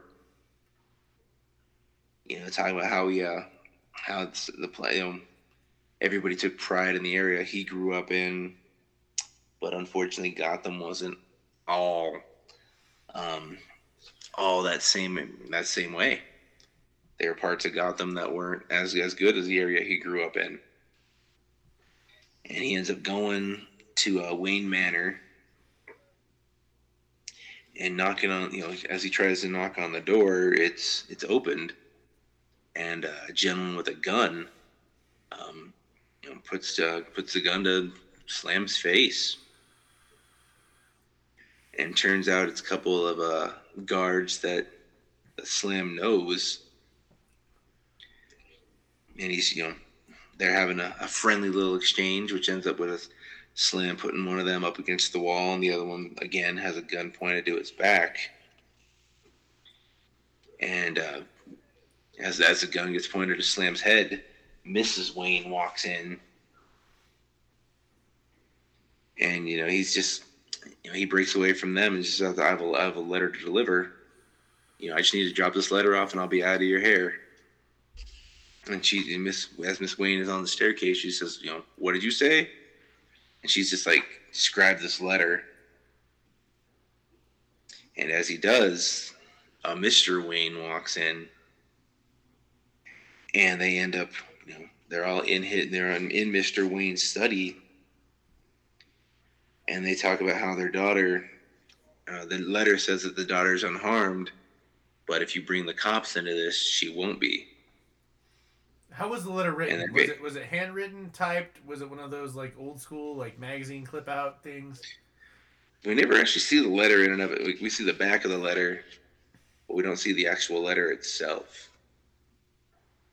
So from the excerpts to where we can actually read it, it looks like it's typed. Right. So I would assume the letter itself is the same way. But yeah, they talk about how they're supposed to give the money to Slam, and he's supposed to handle the rest, basically, according to the letter. And the Waynes turn away, and then the two security guards enter the room, and they end up, as they're putting gloves on their hands, they end up putting a beating on good old Slam.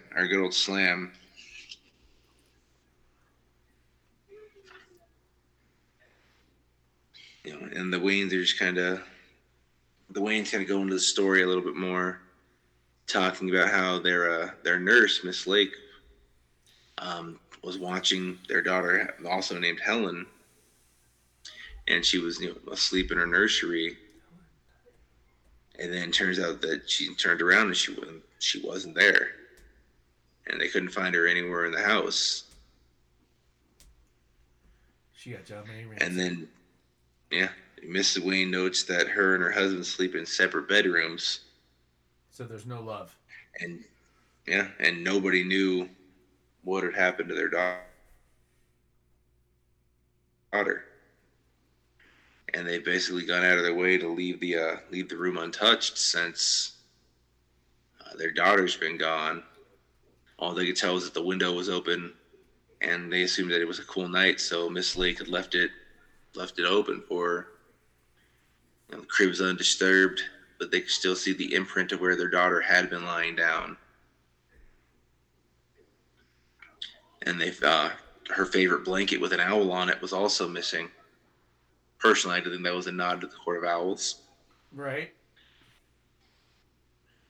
And turned out underneath the crib was a white envelope. And freaking, she's just like, I'm sure you'd recognize it, Mr. Bradley. So as Mrs. Wayne continues the story, talks about her husband going out there with a gun to find their daughter. And they ended up finding the ladder that had been used to get into the second story of their house. Right. But there's no other evidence. Weren't the Talons established around that time that they would not need a ladder? Well, I mean, it doesn't necessarily, just because the court, like I said, it might have been a nod to the Court of Owls with the blanket itself. Right. But it doesn't necessarily mean that it's the Court of Owls that kidnapped their daughter, nor does it mean that they themselves are not members of the Court of Owls. So we're still within noir territory. I get it. Cool. Oh, yeah. I love it. Sorry. I don't know, but that's actually when they got their security to make sure this kind of stuff didn't happen again. So they wanted to make sure that discretion was definitely handled here. And she talks about how she spent the night in tears. And then we see another letter, and I'll read it real quick. It says, "Have $100,000 to pay for child. Child is safe, but won't be safe if you don't pay. Don't you tell anyone. Don't tell police, so she stays safe. I want to give child back safe for the money. I write here more soon. You know it is true by me with my mark here, and underneath is the mark, which is a tiny bat." I write here more soon. So not someone that's educated enough to continue a proper sentence. Either that or that's the play. That somebody did it on purpose. So Mrs. Wayne has taken to calling the person who wrote this the Batman. It turns out it was her husband that actually labeled him originally, since they used a childish little bat symbol for the marking.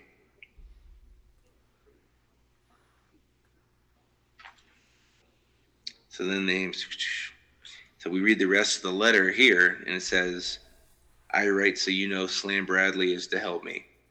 You give him money, and he give it me. I give him child. Child safe, but want home. Mrs. Mommy, make her sick. Give Slam money, so child good. I tell him where I meet. If there's police, child not safe. No police. $100,000 in small money.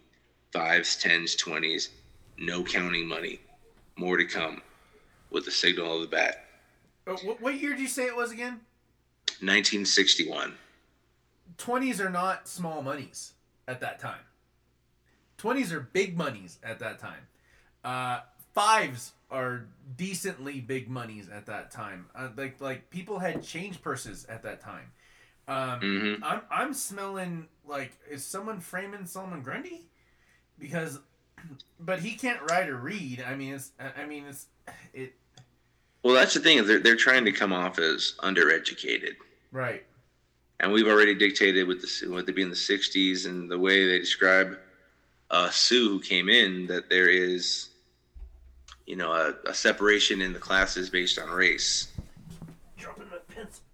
So that's definitely what they're shooting for as far as putting the blame on somebody at the moment. But they asked Slam about his involvement, and he's just like, "I don't know. He's basically, I have no idea why I'm being involved in this at all." And Miss Wayne's just like, "I don't care. Just get my kid back. Do whatever it takes to make it happen. And if you don't, you'll pay." And she's like, "You don't understand, Mr. Bradley. I will have my daughter back." So where's the power? So, yeah. So Slams Slams leaves the Wayne Manor. He's walking in the rain. And he's driving back past the railway into the south side of Gotham, and he's just talking about how it's a different environment than where he grew up in other parts of Gotham. Did it say where he did? Like, did he come from a rich place, or did his like poor place turn poorer? I would assume it's just probably middle class. I would assume, Gotcha. judging by his occupation. Gotcha. You gotta forgive me when it comes to noir. Like when it comes to noir, I'm sniffing. Like it's a constant sniff. Yeah, that's what you gotta do. But yeah, they definitely bring up the fact that people in South Gotham wanted to be safe and prosperous as anywhere else in Gotham. But he's like, the people that say that are, for them it means besides just white. So they definitely wanted to push up it to their standards, basically. Right. As he's walking along, he finds a dead body on the looks like they're working on a new building, and at the bottom of this building there's just a dead body there. Of a guy named Jonathan Dawson, born in 1891, and turns out he's a PI as well.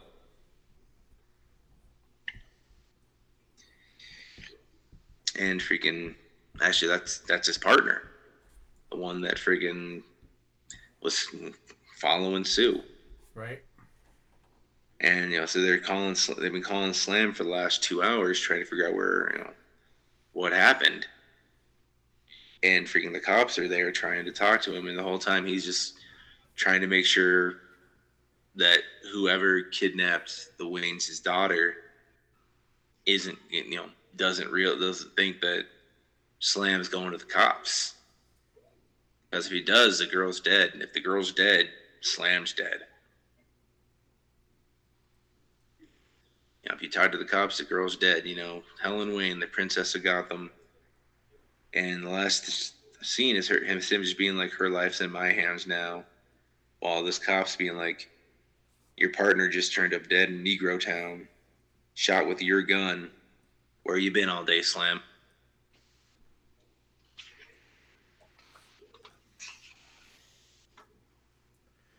That hits heavy, man.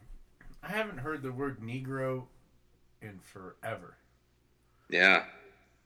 And I'm not saying that disrespectively. I'm just saying like that's such a dated term. It's a dated slur. I mean, like, I don't even imagine it even started as a slur. I mean, I'm sure some people did use it as a slur, but it's like back in the 90s, if you called someone that was fat, obese, that was the correct term to call them. You call someone obese now, you're in trouble. Yeah. And I'm just talking in terms of timeline, what was appropriate then, not appropriate now. Plus, we're working within pure noir. I assume this is pure Black Label, right? Actually, it's not. It doesn't say anything about Black Label on it, funny enough. Let me check the back real quick. How good is it's just a regular issue. How good is the paper quality? Is it thicker? Like stain it with your thumbprint right away, like music, like really good quality? Nuh-uh. Oh man, I just it feels like it should be a Black Label book, but it's not. Well, if it's not the BC logo on it, freaking nothing dictating it as Black Label. If it's not a Black Label book, I'm kind of glad it isn't, because nothing you said was like too lurid or pulpy, the way like old school noir would be. Like when I think noir, I think Dizzy Dame, very little music. It like the story takes a while to develop. It's a lot of conversation. And we did get that, but it's also like a lot of twists and turns in terms of the fact that like they've tried to do noir with Batman a million times and retell the origin story or flip flop this or that, but like there's no Bruce, there's no Thomas, there's no Martha, and Batsy here is the baddie, and I think this is gnarly, dude. thank you for bringing that to our attention. That's awesome. Yeah, no, it's a solid read so far. But yeah, that was a really good one, man. Like, I'm a sucker for noir, man. Absolute sucker for noir. Like, but that's neither here nor there. What do you want to do next, man? You want to go straight just in Batman and bring it home with two more? Yeah, if you wanted to lead on that one, I read this one a while ago. Yeah. I think we're still on failsafe, if I remember correctly. Yeah, we're still on failsafe. With this one, I don't want to. I didn't like it. Really? It's like Doom 2.0 plus Ultron. But at the same time, though, I had the same feeling about not wanting to like what I was reading when I was reading the new Chip Zdarsky Joker Man Who Stopped Laughing. I immediately went in, and unfortunately, I went into these books. Well, I went into Joker not wanting to like it, but with Batman, I was like, this is just Doom 2.0. And I don't feel that you and I can make a cohesive analysis of the story for probably maybe 2 more issues. Because I feel like this is just Doom.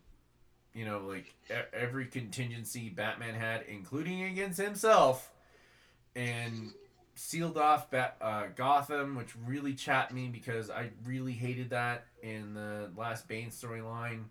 Like because it was so disjointing. All of a sudden, Gotham sealed off. It just happened, and we got a little bit more introductory into it just happening, like 3 issues. But like I don't want to go into too much of Batman until we have a little bit more sugar and spice, or like we were talking earlier, like can't remember what wrestler we were talking about. Like they had everything. Like you make jambalaya, there's like 15 ingredients, but you forget like one. You forget even the celery, or like like it's good, but something's not there. I don't want to seem ignorant on that one. It's coming off as Doom 2.0.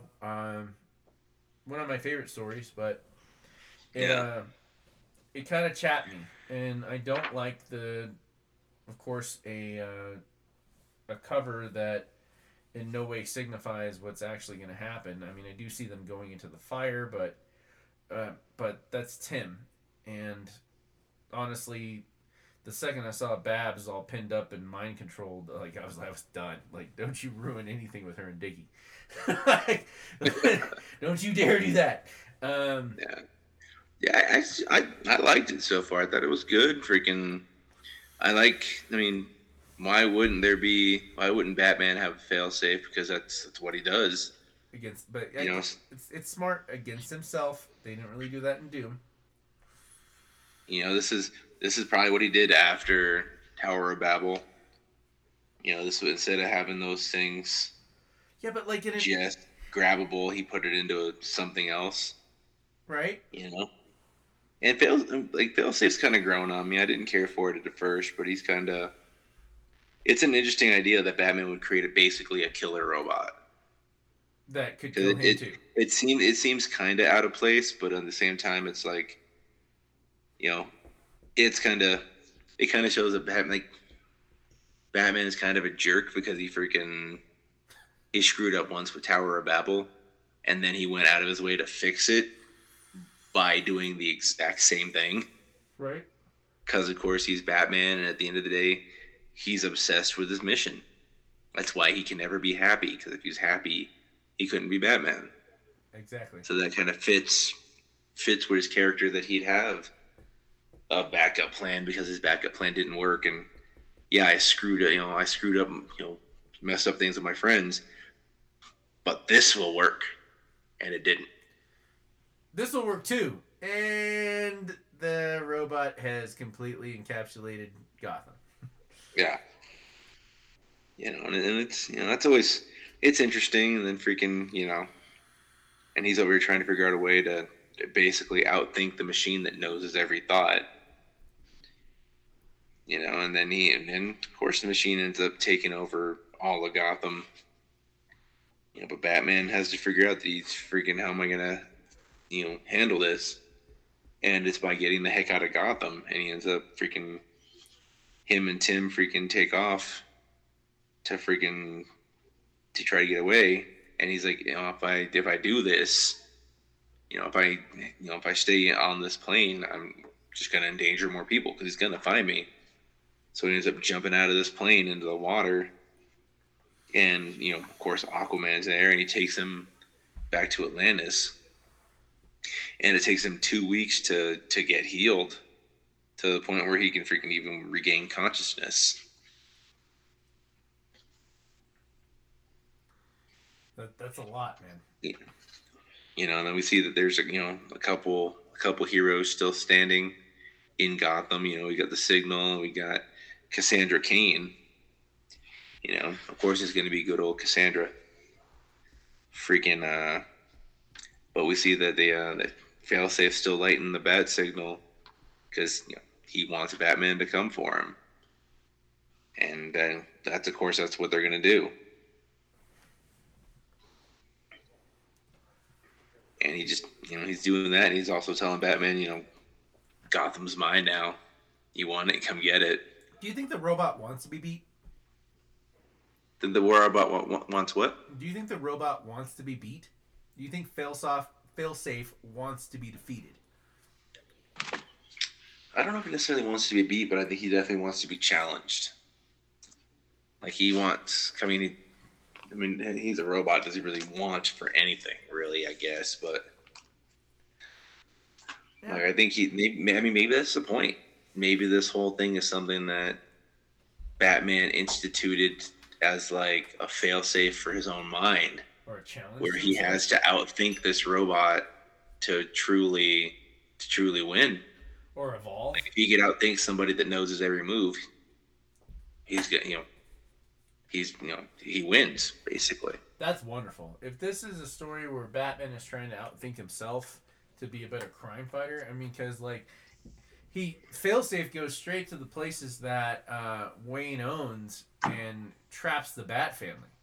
So, like I said, old Dick is trapped there, and if you're gonna ruin one of my favorite romances that has ever happened in cinema, literature, or comic books, and you put Dick and Babs in trouble or peril, it's chappy, man. I think the thing too, you got to think too. Going back to your point, it reminds you of Tower of Babel, or Doom from the animated movies. There's that aspect of it, as well as the fact that he takes over the city, which is reminiscent of City of Bane. Yes, it is. So what if that's the entire point, is freaking putting Batman back in these situations to the point where, how are you going to survive it this time? You survived it once. Can you survive it twice? What if it really is Batman testing Batman? That would be awesome. If that's where this is going, absolutely. That would be awesome. Because we've had instances where someone similar. Incidentally, it's the robot too, so it also adds in Brother Eye. Oh.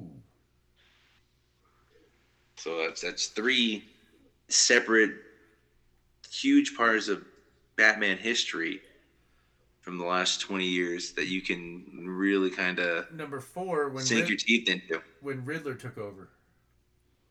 Yeah, that's Batman Year 1. That doesn't count. I think it was year 0, actually. Yeah, it was year 0. That was awesome. I really like that. That's actually my favorite Riddler story, but other than Gotham City Siren story. But before we get into Joker and wind things down, I want to go into a couple of my runner-ups here. Is Old Dog by Declan Shalvey with Clayton Cowles, and it's Red Act 1, Issue 1. This is a every now and then I get a wild hair for. I'm not a Bond guy. I've seen one Daniel Craig uh, Bond movie. I've seen two of the. Oh, I thought you said you weren't into blondes. Okay, Oh gotcha. no, you know absolutely well I'm into blondes. We're not gonna go in there. But freaking, I don't like the spy aspect has never been my favorite thing. Okay. If you do something great, I'm always up for a good story. But they're starting out pretty well in this. We've got a great quote at the beginning. I can try to make up for what went wrong.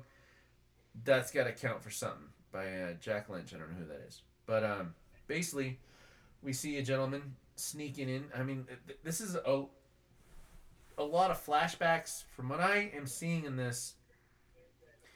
Old grizzled vet. His whole family's been destroyed.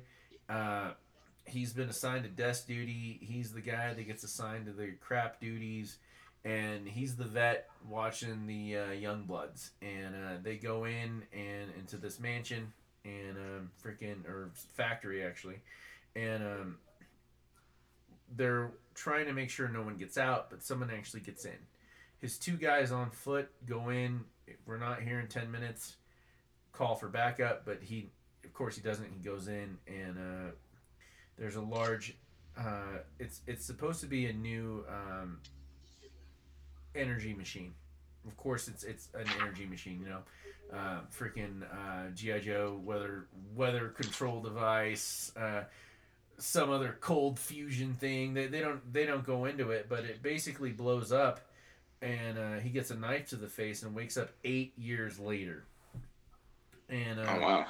I think what's going on is that the who is he working for? It's one of those generic names of the we work for Black Forest or Black Flag, and it's one of those. And you're on desk duty, and you're the only option we got. You're gonna do this, or you're back to the desk, and you've been asleep for 8 years. And but he's seeing in the mirror a young man, but he's still like old, and he's having these flashbacks that he doesn't know, and if we don't know, are actual flashbacks or what's going on or dreams. And his basically Black Widow, redheaded ninja, shot him in the face to make sure that he doesn't kill the mark, because he took his earpiece out, and because he didn't want to hear him, and she put a bullet through his cheek to make sure that he didn't kill the mark, because halfway through the mission he didn't know that they were supposed to let him go. It's a back and forth, and it's brilliantly illustrated. I'm really happy with it. Flawed is a issue number one. If I didn't mention it, Old Dog is also issue number one. Flawed issue number one, by written by Chuck Brown, art by Frenzy, not Frenzy, lettering by Becca Carey. The digital art in this is gorgeous. Future City. Everyone that comes here is, it's like going to New York, bright-eyed star. You get off the bus. I want to be a star. I want to be part of this city. And there is this beautiful woman is a therapist, and she is basically taking down all of the people that her patients are telling her have hurt their families. And not only is she doing this, but she's slaughtering them. And like, it's not just a quick bullet to the head. There is a notorious pedophile sex ringleader named the Skinwalker that she finds immediately. Like it's not like issue 5 or issue 6 that we're building the first story arc. No, she finds him pretty fast. And the detectives are like, like, you think this is Skinwalker? Like, nah, he didn't do this. And like, what if it is the Skinwalker and the guy laying there completely flayed? Like, completely, like, you ever heard the term degloved? Like, No. Where like someone like got all the skin ripped off their hand and it's just pure bone and muscle. All the skin's gone. his body's been completely degloved. Um, Oh, geez. Okay. he's hanging, and he's still alive. And but the little it's a quick tale. We're getting somewhere fast. I think one of the main points of this is enjoying the beautiful, delicious digital art in this. But the guy hanging there is the Skinwalker, and now they're after someone that's targeting people that hurt people. So that's my take on that. That's my armchair Monday. That's my Monday afternoon armchair booking on that one. It might be a bad story. It might be good. It's got great potential. However, if you're just into beautiful art, just glorious digital art, man, did they nail it! It was such well execution. But the last one I got, man, is Joker. All right. Do you got any more than that? I don't know, I think we're good, man. We can finish up with this one. Yeah, Joker's a good one. That'll be the finale of 154 ski. Yep.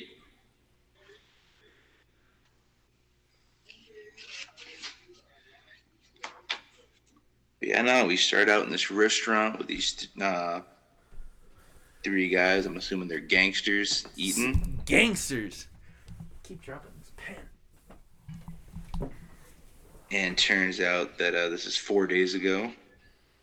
And turns out that this dude, he turns over his soup, and turns out there's pieces of a body in it. There's an ear.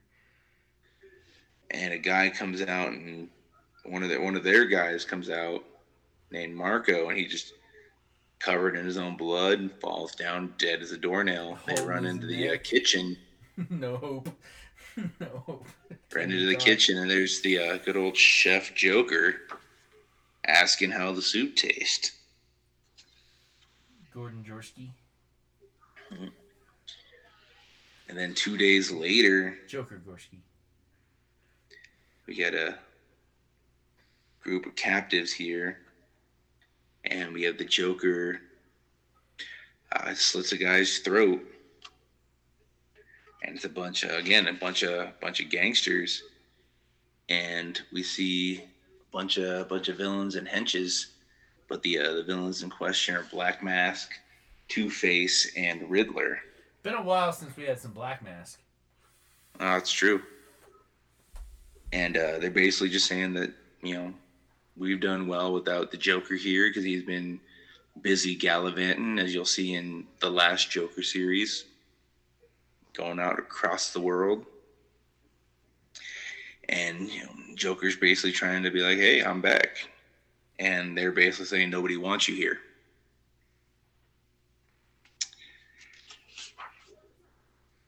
But yeah, they just end up basically turning their back on Joker, and Joker's kind of freaks him out a little bit. His lack of fear is just egregiously against anything they believe in. Like the way he shows up, and he's like, "Yeah, I've been gone, and you guys have screwed everything up. You have taken all the art out of gangsterism, out of being a criminal, and I don't like it." And they're like, "Well, we're gonna kill you," and he's like, "Fine, do it. I don't care."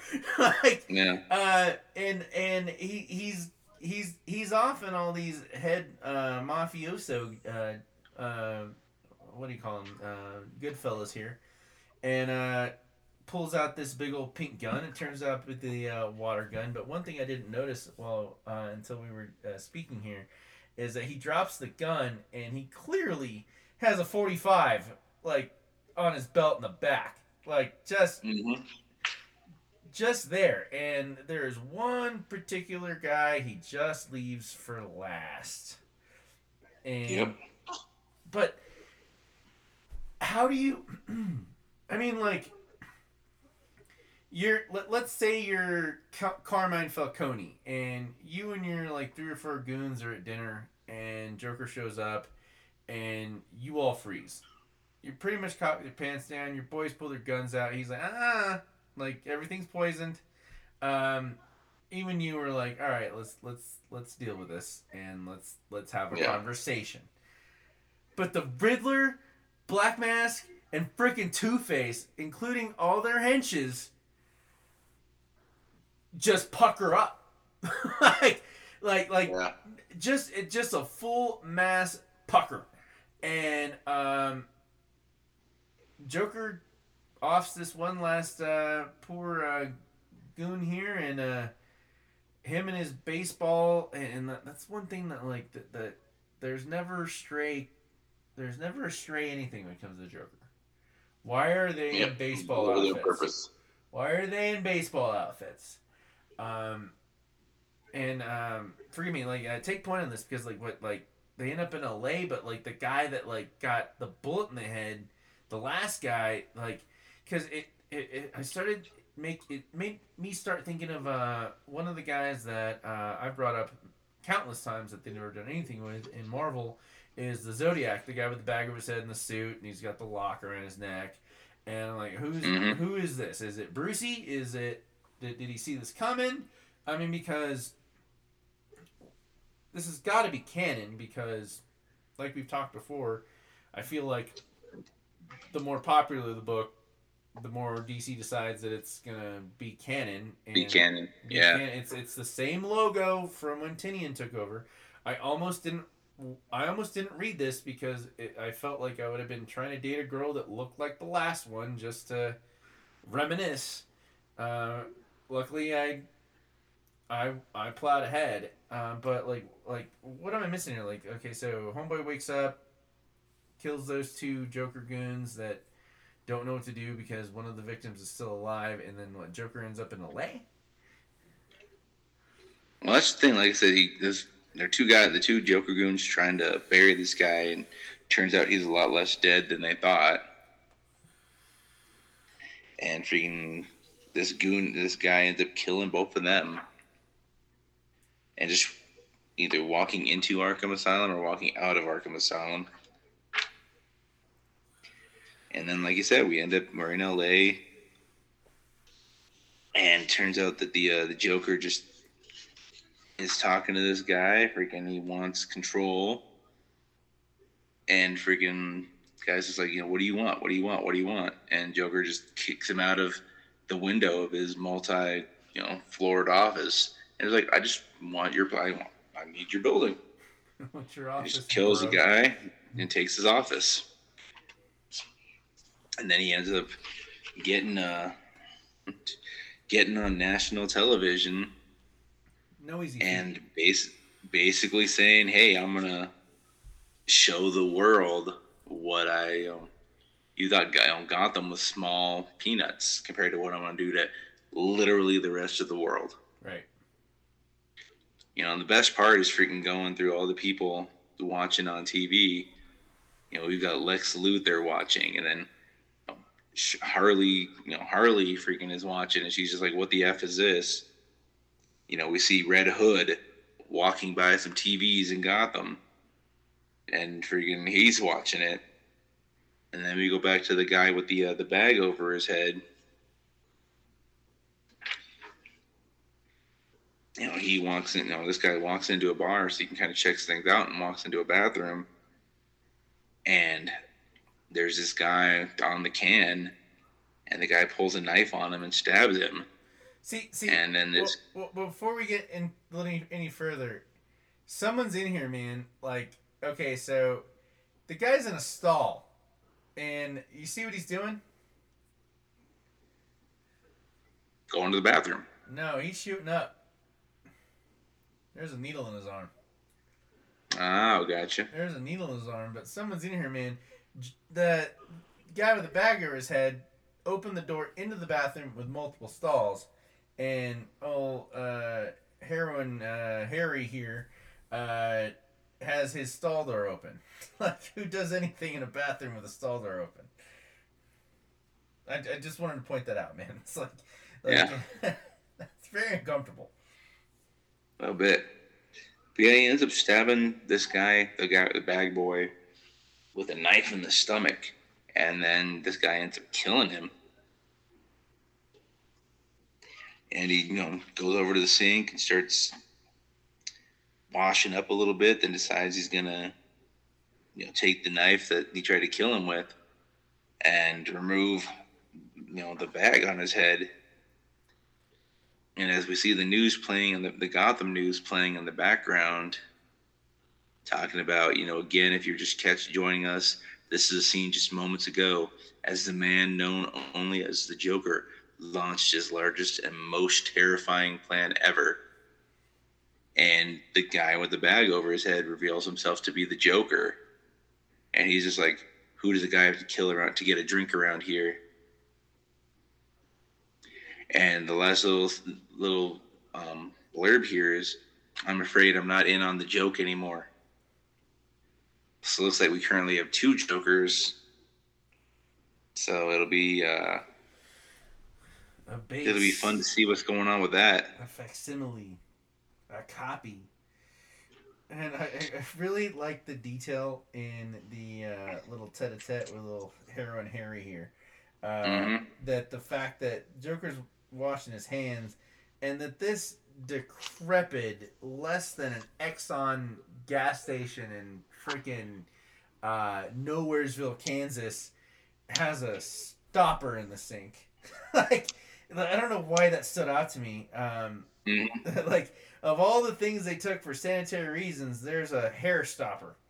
And we've got Joker that's just, I guess, immune, or I feel like it's got to be some new made up word of what the Joker is, like the way the Tick is nigh invulnerable. Obviously the Joker can probably be killed. You cut his head off, or just boil him in acid, or just burn his bones, maybe. But yeah. Then we get into this awful, how did this side story happen? Like, he's in a jetpack fighting against Power Girl, and granted, I love Power Girl, but then it's a little side story. Apparently, so does the Joker. Capering around, and eventually has a little lunch with Power Girl. I don't like it. Number one, because that's my girl. I mean, what I meant to say was, it was a bad story. No, just, I like Power Girl a lot. Jen Walters is gonna be pissed. Oh, no, she's gonna be fine. She knows where I'm going. She knows where I go home to. Love you, baby.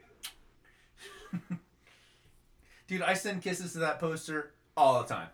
It's ridiculous. It's gross. I freaking love that poster. I've had Cindy Crawford posters. I've had Alanis Morissette. But I never sent kisses to any of them. But old Jennifer Walters is getting a lot of them. That's why I put it real high. Anyway. For those not watching the YouTube account, I am judging harshly. Harshly. Harshly. It's okay. I haven't done anything wrong. Again. For those not watching us on Twitch, I am judging very harshly. Our TikToks are on fire. Oh, I hear it's on fleek, or whatever them kids are saying. I need to start a TikTok account where it's just me judging people. That would be awesome. That would probably make a lot of money. I think so.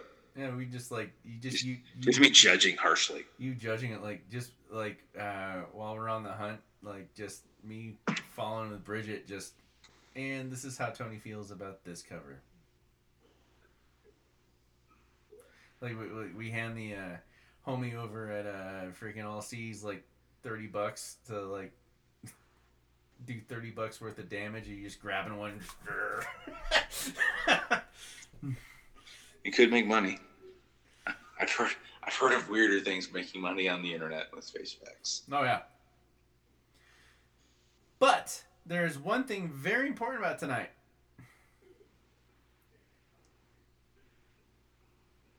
It is our first. Is it free taco night? It is our first, absolutely, completely boiler-friendly episode. I have not had to pay you $1 for this episode for slipping a accidental R-rated word. That's true. After your epic climax last week. Well, I mean, I do want people to buy New Era shirts. I mean, like, yeah, but family friendly. I shouldn't have done that. I apologize to all of my friends and family. I shouldn't have done that. That is true. Your turn or my turn? I think it's your turn. I did it last week. Yeah. Guys, this is Mindfields. Issue 154. Established 2019. Tony joined 2020. Freaking, it is Halloween ski. We just gave you some amazing content. We hope you liked it. But we also gave you some Suicide Puppets, Psycho of the Week. But this is dangerous. And this transmission is over. Buy New Era t-shirts. Baba boo, baba boo. And on fleek. On fleek.